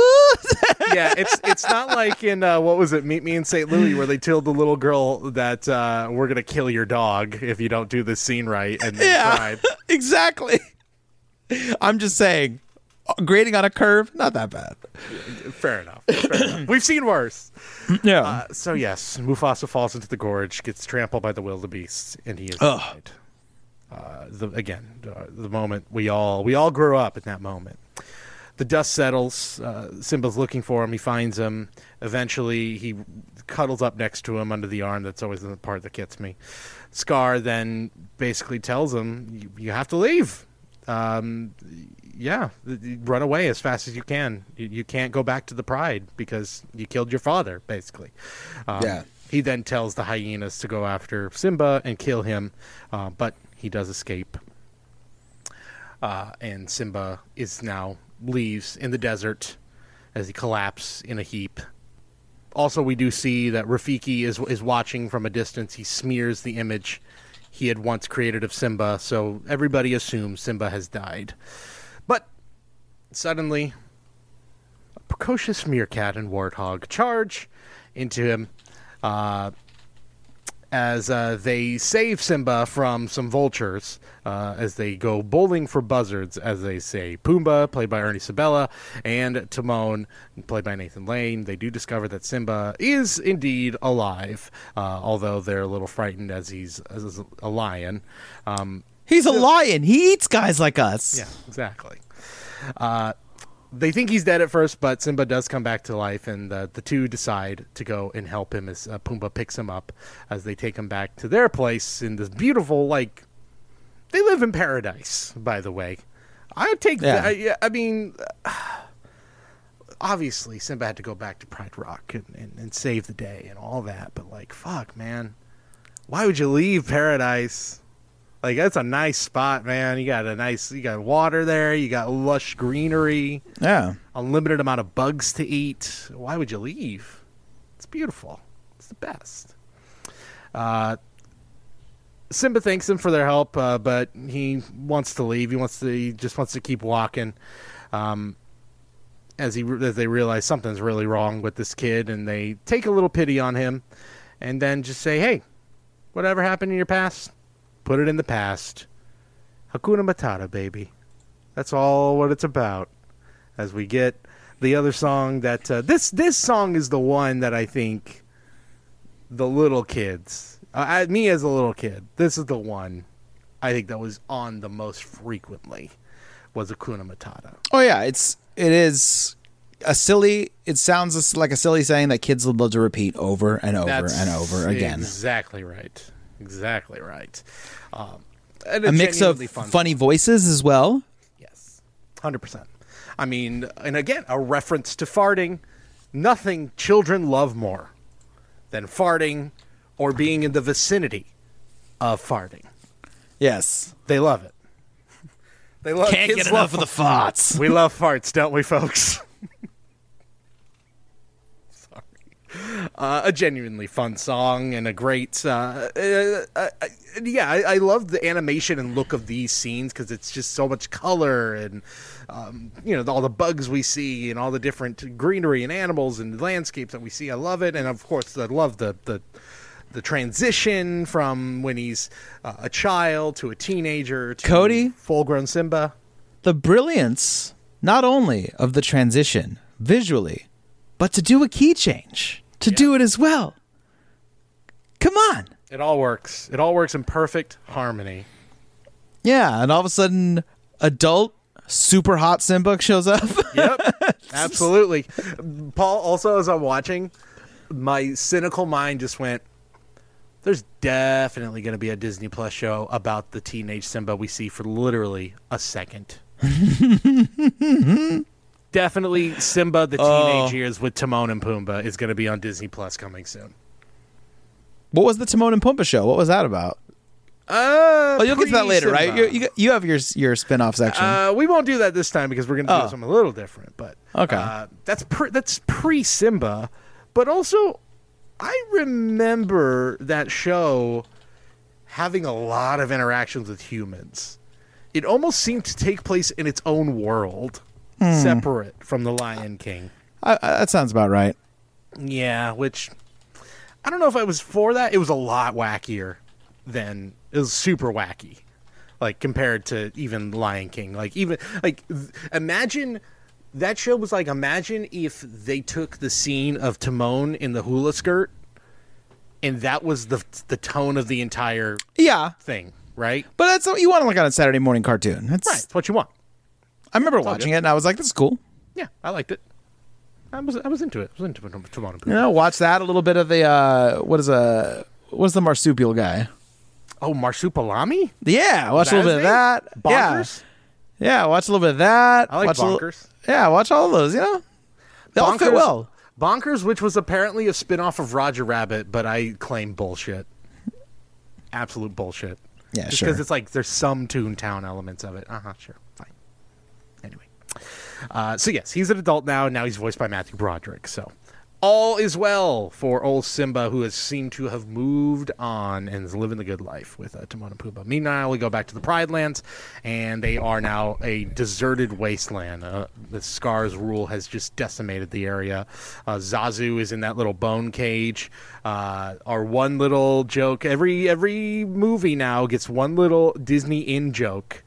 Where Zazu's singing "It's a Small World" and then Scar goes, "Oh God, anything but that song."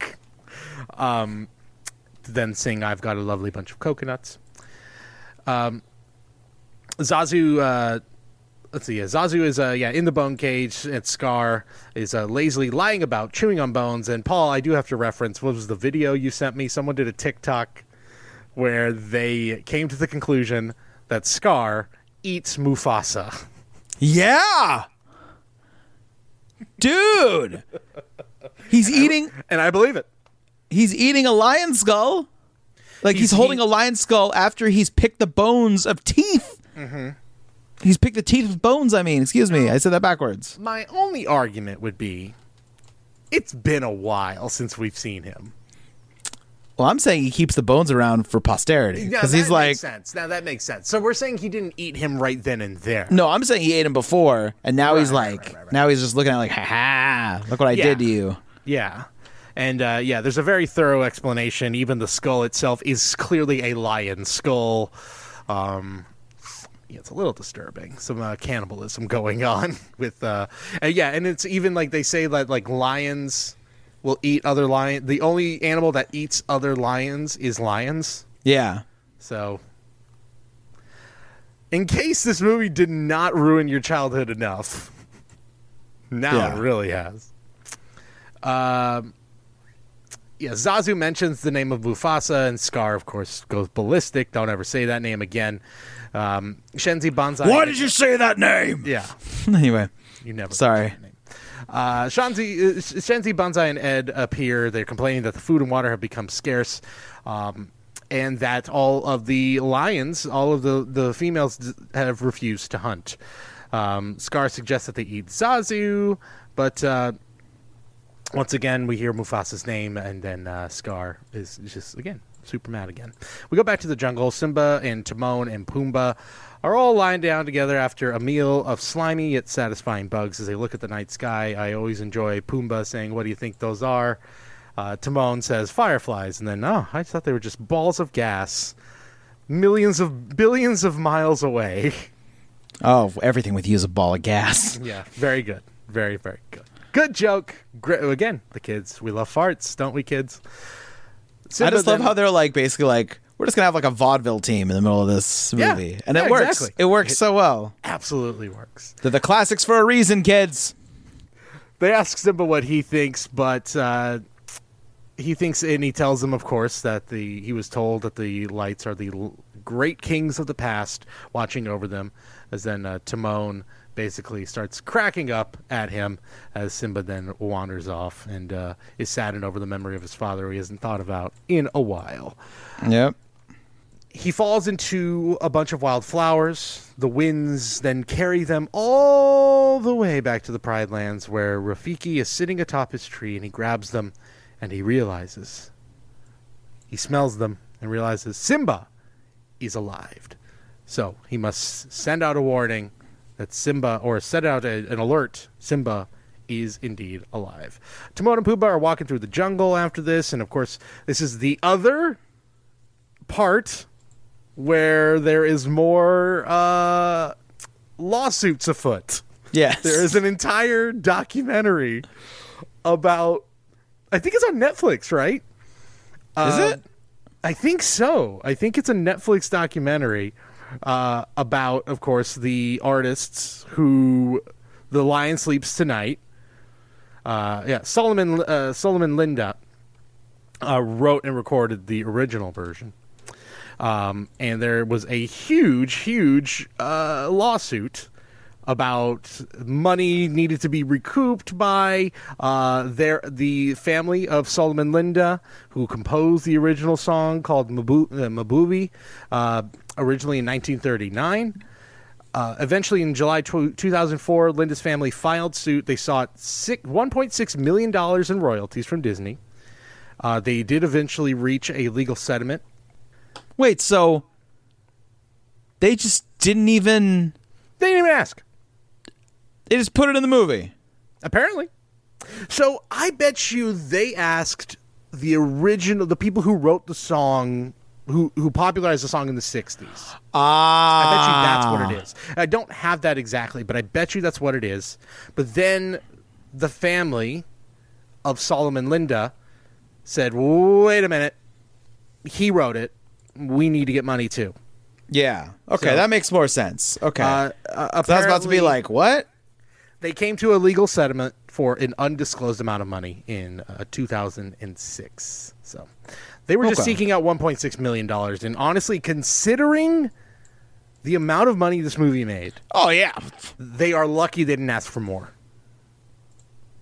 But also, it's in there for like 10 seconds, if that. So True. maybe they realize this is the amount we can't ask for. That like this is it. Like we can't ask for much more than that. But even still, give them a little more. Anyway, they're singing this song, and then eventually they go face to face with a lion who is chasing after them, basically about to kill them, until Simba comes out of nowhere and stops her. But it turns out to be his old friend Nala, now voiced by Moira Kelly, who, by the way, apparently Matthew Broderick said he had no idea who the voice of Nala was until the premiere of the movie, because he did not do any voice acting scenes with any other actors. And yeah, basically showed up to the premiere and went, "Oh, you're Nala." Okay. What the world? That's very weird. He reveals himself, and Nala is shocked and happy to see him again. Of course, she thought he's dead. Simba introduces her to Timon and Pumbaa. Of course, they're not so happy about this whole reunion, as Nala was trying to eat Pumbaa. Nala tells Simba that everyone in the Pride Lands thought he was dead, of course, after Scar told them about the stampede.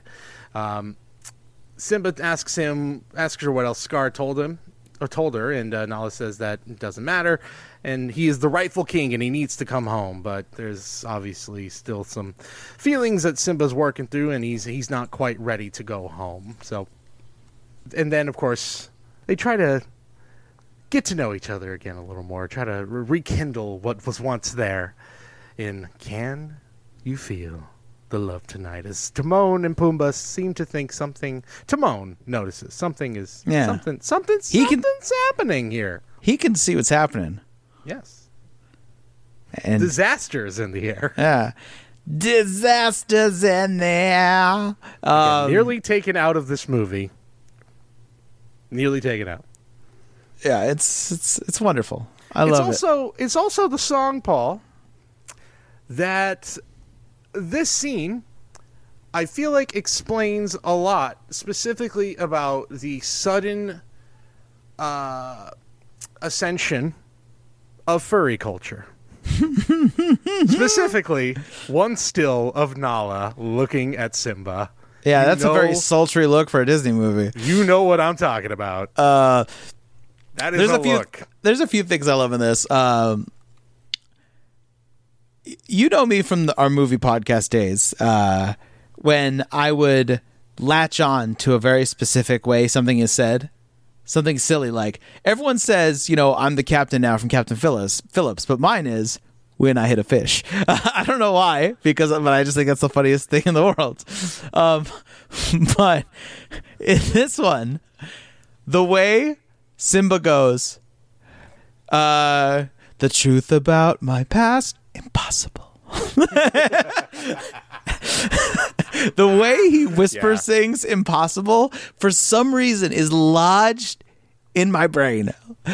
I'll just do that randomly. I'll just be like, impossible. She'll turn away from me. That's a good call. I never really thought about it. I thought it was going to be disasters. No, that's great too. All that stuff's great. But just this, how can I make her see the truth about my past? Impossible. She'll turn away from me.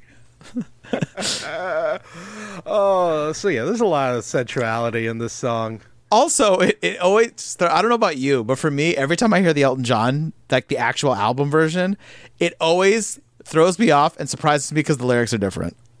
Yeah, what is with that? They're all they're super different. There's a grand surrender. Yeah, you know what it is? It's he basically encompasses like all the themes of the movie, as in like the circle of life and like everything, but into that song. Yeah. And then he like makes it extended with more lyrics and everything. So that's what it is. It has like the actual theme of like like Can You Feel the Love Tonight is more like the love of like nature and everything, as opposed to like a love song, which is interesting, which I kind of like, because then it's like two different songs, even though it's the same song. But I don't know. But it always throws me every time I hear the Elton John version. Like in my head, I'm expecting something, and then something else happens. 100% in the same boat. It always is weird to me to hear the Elton John version. I'm never expecting it, even though I know it's different. Yeah. So yes, the two get to know each other again and have it rekindles this old flame. And so I think then Nala thinks, all right, you're coming back. We need you. Everything's in disarray. And then Simba storms off and it's just like, I can't ever come back. So he runs off into the meadow nearby in the plains.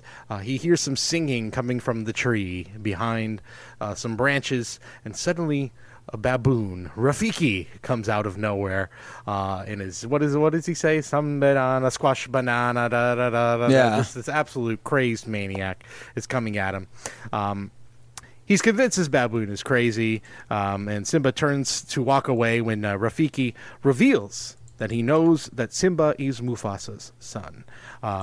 He then runs off, but Simba follows, and he finds Rafiki meditating on the rock, to say if he knew his father, and then of course he says, "No, I know your father." You know what this is? Yeah, do you notice what this whole scene is basically like a huge homage to? It's Luke meeting Yoda. Oh yeah. That's exactly what it is. You're right. Yeah, Yep, it's absolutely. like so perfectly Absolutely what it like, is. yeah, he's hitting him in the head with the stick. He's got playing dumb. He's playing dumb just like Yoda does, but he knows so much more than he does. yeah. Yeah. So he's like, no, your father is alive, and he's alive within you. He takes him to that little lake, and he looks into the pool and he sees Mufasa looking back at him. One great addition in the musical is the "He Lives in You" part in this, like the extended version of the song we hear with Mufasa and everything. It's so like, it's like chanting, like "He lives in you." Like it's not just called that. The piece, the orchestra will be like they're chanting it and stuff. It's so good, so well done. Anyway, continue. And of course, he sees Mufasa, and that leads him to look up in the sky as the clouds sort of separate, and he sees Mufasa come out, almost like going back to sort of the biblical references, like seeing the face of God in the sky. He sees Mufasa come out of a large storm cloud, and then saying he's forgotten who he is, and then he must return to his rightful place as the true king of Remember who you are. Exactly. Simba contemplates the message. I always liked this part too. You're right. He hits him in the head. He's like, well, why'd you do that? Well, now it's in the past. Why does it matter?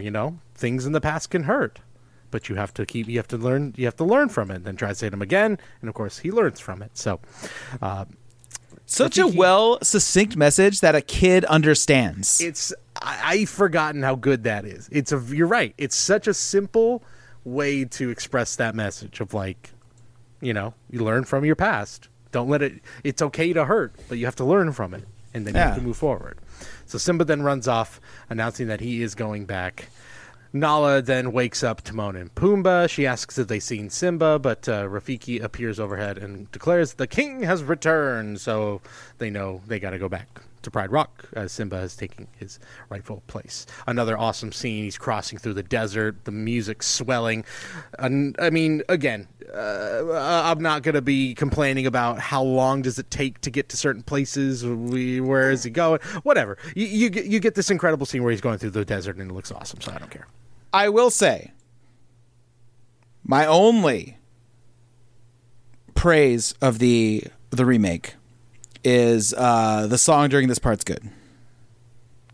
Oh, okay. The Beyonce song. I don't think the Beyonce song when he's like running back. Yeah. I'm like, I'm down with that. I'm down with that. A broken clock, right a couple times a day. Yeah, exactly. So yes, they go back to Pride Rock. Simba's there. He also, Nala and Timon and Pumbaa catch up and basically are like, we are here to help. Whatever you need. That's where we get some great comedy vaudeville duo. Timon and Pumbaa. Timon in the hula skirt, dancing. Pumbaa so great. As the roast pig. They get them to distract the hyenas. I want to say the cartoon, the Timon and Pumbaa cartoon, used that gag a few times. Oh yeah, they milk it. They absolutely milk it. 100%. So silly. Yeah. So yeah. And then, this is where we get the big conflict. We see, I think eventually, we see our first look at Scar or Simba gets his first look at Scar as he is basically telling Sarabi that they need to go and get more food, but that all the herds have moved on and that their only chance for survival is to leave Pride Rock. And then Scar refuses. Sarabi tries to compare him to Mufasa, and that's where Scar then hits Sarabi, and then Simba basically comes to her aid and realizes, I think what Scar says, like, I've seen a ghost, Mufasa's alive, again, very Hamlet. But no, it is indeed Simba who has come back and is come to take back his throne, but Scar tries to get him to say who killed Mufasa. Oh, it was me. My bad. I did it. I was a dumb kid. And then just tries to bring everybody against him. Doesn't really work, by the way. He says, like, I did it. I did it. I'm sorry, everybody. And everybody seems to be like, it's okay. We hate this guy so fucking much. It's fine. It's mistakes happen. You were a kid. Or they just know, Scar's fucking lying. He's making you say this shit. I don't know.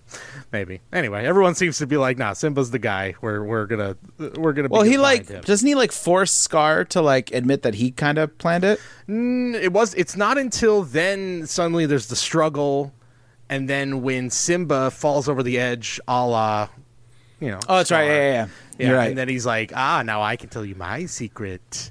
I did it. I killed Mufasa, and that's what, of course, compels Simba to jump up. In the middle, we get some good comedic bits. Timon and Pumbaa get to do more stuff. Rafiki goes full on ninja at one point in this. But the battle is between Scar and Mufasa, and one of the great final battles of the Disney Renaissance era. I remember vividly when this movie was popular, like a year later, two of my uncles at a family gathering recreated this entire slow motion battle to make all the kids laugh. It was a good bit of fun by everybody. The part where they showed in shadow against the rock when they're fighting against each other. Flames. Is it like a lightning bolt just hits it? And the flames go out through all of Pride Rock. And even the first time they collide, I remember, to this day, when my dogs are play fighting and they both jump up like that, the first thing I think of is Scar and Simba. Yes, so 100%, weird. 100%.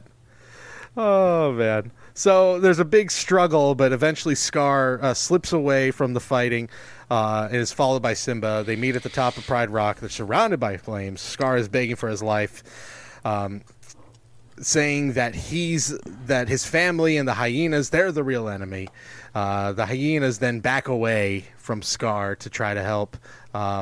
Simba relents, saying that he's nothing like Scar, although there's a moment where he's like, you don't deserve to live, which is a pretty bold statement for a Disney kids movie. But hey, yeah, I mean, he's Scar. He's not a good guy. And he's like, you have to leave forever. Says, run away. That's what you can do. Run away forever. And he repeats the line Scar told him. He said, run away and never return. Yep, exactly. And then sneak attack, Ash and Amber in your face. Yeah. It's I don't know why. It makes me laugh. It's such a you weren't expecting this. So you get some Amber in the face, but it doesn't really do much. It's just more fighting ensues. That's the slow motion fighting at that point. Scar manages to knock Simba down and leaps at him, but using the technique that Nala had mastered in her pinning, Simba flips Scar with his hind legs over the edge of Pride Rock, and Scar tumbles down the rock face and lands. As he stands up, he notices all the hyenas are surrounding him, and we get a wonderful ending of a bunch of hyenas eating our villain alive. Yeah, this is, instead of the villain falls down a pit and we just dies off screen. Mm-hmm. He basically dies on screen. Yep, he absolutely does. He gets shredded to pieces while he's living. We literally see him get eaten alive. That's he up dies. There with the most gruesome deaths in Disney history, for sure. Yeah, this movie goes there. Yeah, absolutely the most. I feel like up to this point, the most gruesome was literally Ursula getting stabbed. but she's like humongous at that point. So it's like, Yeah, at that point she's like literally a monster. right. Whereas this is literally this lion is being torn to shreds. Like, Yeah. it's pretty gruesome. Anyway, all's well that ends well. He's being torn to shreds, and then the rain comes in, and a giant rock that's apparently on fire. Like, that's always confusing to me. It's like, how is the rock on fire? It's a rock. How's it on fire? I can understand the surrounding There's some shrubs. Fair enough. Anyway, the rain comes in. It washes it all away. The sun comes out. And yay, everything has been restored. The awesome moment where Simba takes his rightful place. The music swells. And then we get a scene similar to the beginning of the movie. Now that all of everything is back, the circle of life has been restored. We see Nala and Simba are welcoming in their new child, the next new king. As Rafiki holds it up, we see the child, and the movie comes to a close. So great. It is. The circle, I mean, literally, we complete the circle of life within this film. Chills now, just talking about it, Cody. Chills now, just talking about it. Well, you're welcome. There you go. Chills now, just talking about it. The Lion Love King, the end of The Lion King. I'm just thinking of that trailer. Yeah, now available on VHS. Yeah, you're right. So we have been doing a little happily ever after. You know what? There's a ton of Lion King shit. We talked about the Broadway musical. We talked about Timon and Pumbaa. We could talk about there's like a Lion King 1.5. Whatever. There's a bunch of them. I will just say before we go into your segment, the 3D version we saw, we both went in with very much like, I'm just down to see the Lion King again on screen on the movie theater. Don't really care that it's in 3D. Who gives a shit? I'm just happy to go see it in theaters again. Yep. And we were both pleasantly surprised by how much we enjoyed the 3D in it, because there's just something about seeing 2D animation pop out in 3D that's just different than seeing a CGI movie. It just 100%. The artistic nature of it just really pops out, especially like the big scene, the wildebeest scene is insane. It was insane in 3D. I think after that scene ended, we were like before the emotional, Dad, before that part happens. I remember, I think we reached forward and like looked at each other like, damn, like, holy shit, that was amazing. Yeah, the wildebeest scene is very special, and the opening scene too with all the animals. Just circle of life looks great. Surprisingly worth seeing it in 3D. It was just amazing. I was shocked. We were at the peak of the 3D, sort of like being too inundated with 3D, and yet that one stood out and it worked. Yeah. You know? Absolutely. Yeah, I just figured because we talked about it a little, we should at least mention it. 100%.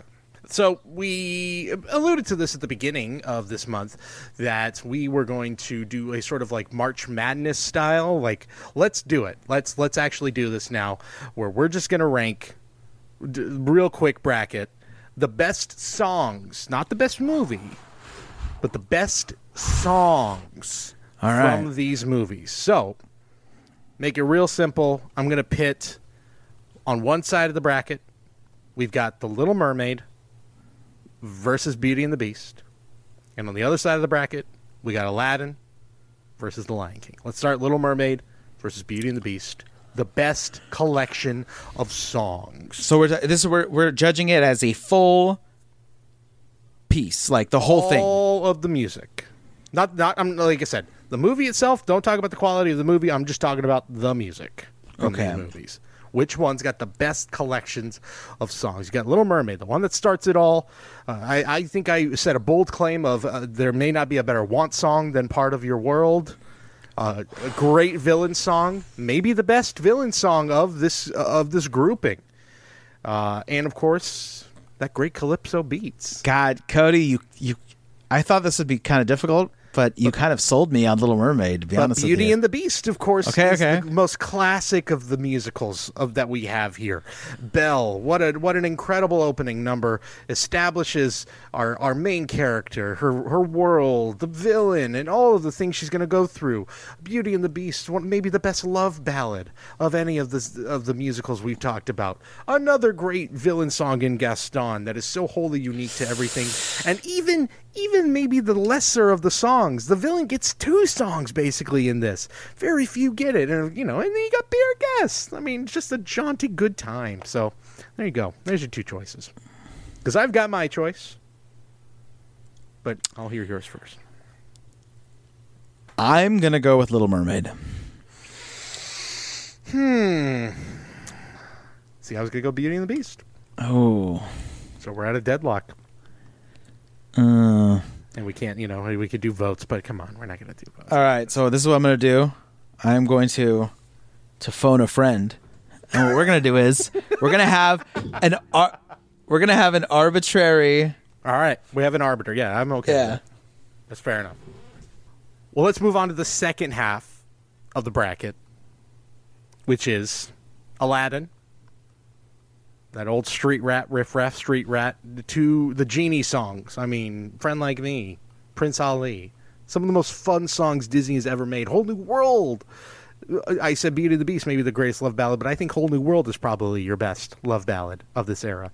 And then, of course, we talked about The Lion King, which is some of the most fun songs, some of the biggest variety of songs. Circle of Life, as epic an opening number as any song gets in Disney.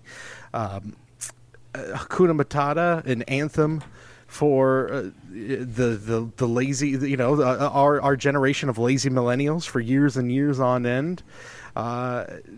Just quite, I think maybe the most variety of any of the musicals. So Aladdin versus Lion King. Your vote, Paul. Cody, I think you know where I'm going with this. Yeah, I mean, I'm going to go with Lion King. One, less problematic elements. True.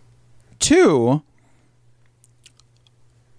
I just feel like even if and I know we're doing overall, we're not doing head to head, but if I'm looking at like, okay, do I want, the one step, or do I want, I just can't wait to be king? And I'm like, you know what I mean? Like, yeah.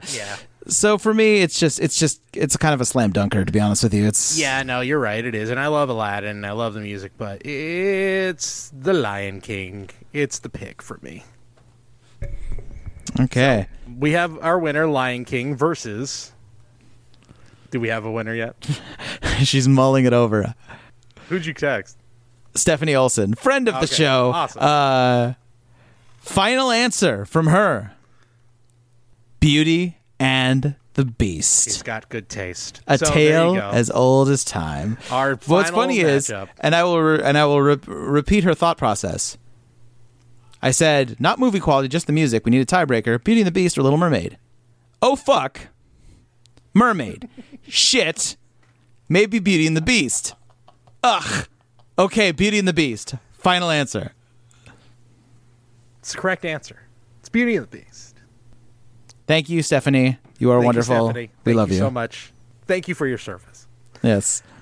So Beauty and the Beast, the most classical musical style of Disney animated movie that we've covered, versus The Lion King. Much more, there's some pop songs, some epic quality. There's, again, like I said, variety. It's a lot of variety, a lot of choice there. This is incredibly tough, and it's probably the two that it should come down to. These are probably the crown jewels of this era: is Beauty and the Beast and The Lion King. My vote personally is Beauty and the Beast, but I could be swayed. But right now, I'm my gut saying Beauty and the Beast. Okay. I mean, The Lion King. I mean, the opening. I know. It's just amazing. Alone. The opening alone. The songs are so catchy. The songs are so well done. But this is a movie musical podcast. And I can't believe I'm going to do this. But if I were to say which of these is a better movie musical soundtrack, you're so happy about this. It's beauty. It's beauty and it's Beauty and the Beast. It's Beauty and the Beast. Yeah, I think it's the right choice. It's close, but I think it's the strongest one. There's not a bad one in the bunch. There really isn't. They all work in perfect harmony together. And people might say, Paul, You didn't even vote for Beauty and the Beast in the first round. It's all about matchups. Baby, It's all I'm about like, matchups. baby, I'm like the wind. I go where I blow. Okay. There you go. That's exactly right. So there you have it.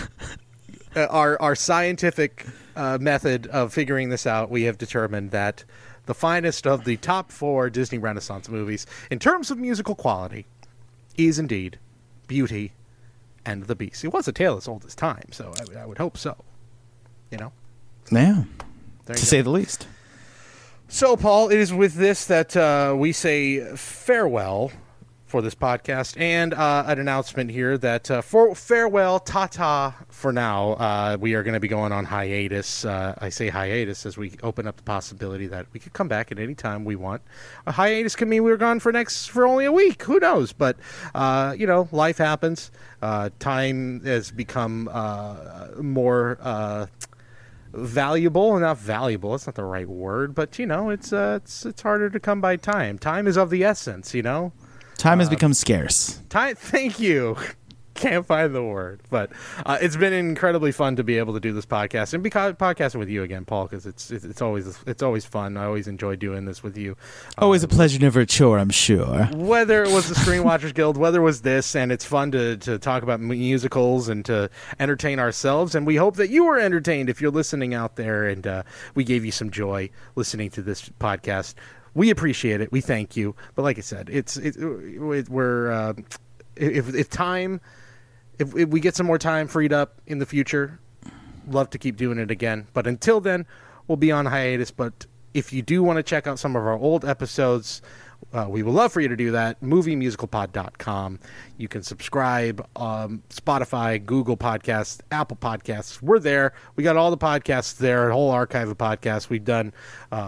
This is our 41st episode of this, so we've got a lot of content already at your disposal. So you can check us out there for now, and then for some future updates if we do indeed get this thing raring to go again. But in the meantime, we really do appreciate you guys listening, and it was a lot of fun to do this for this weird, bizarre year we've had. So Yeah.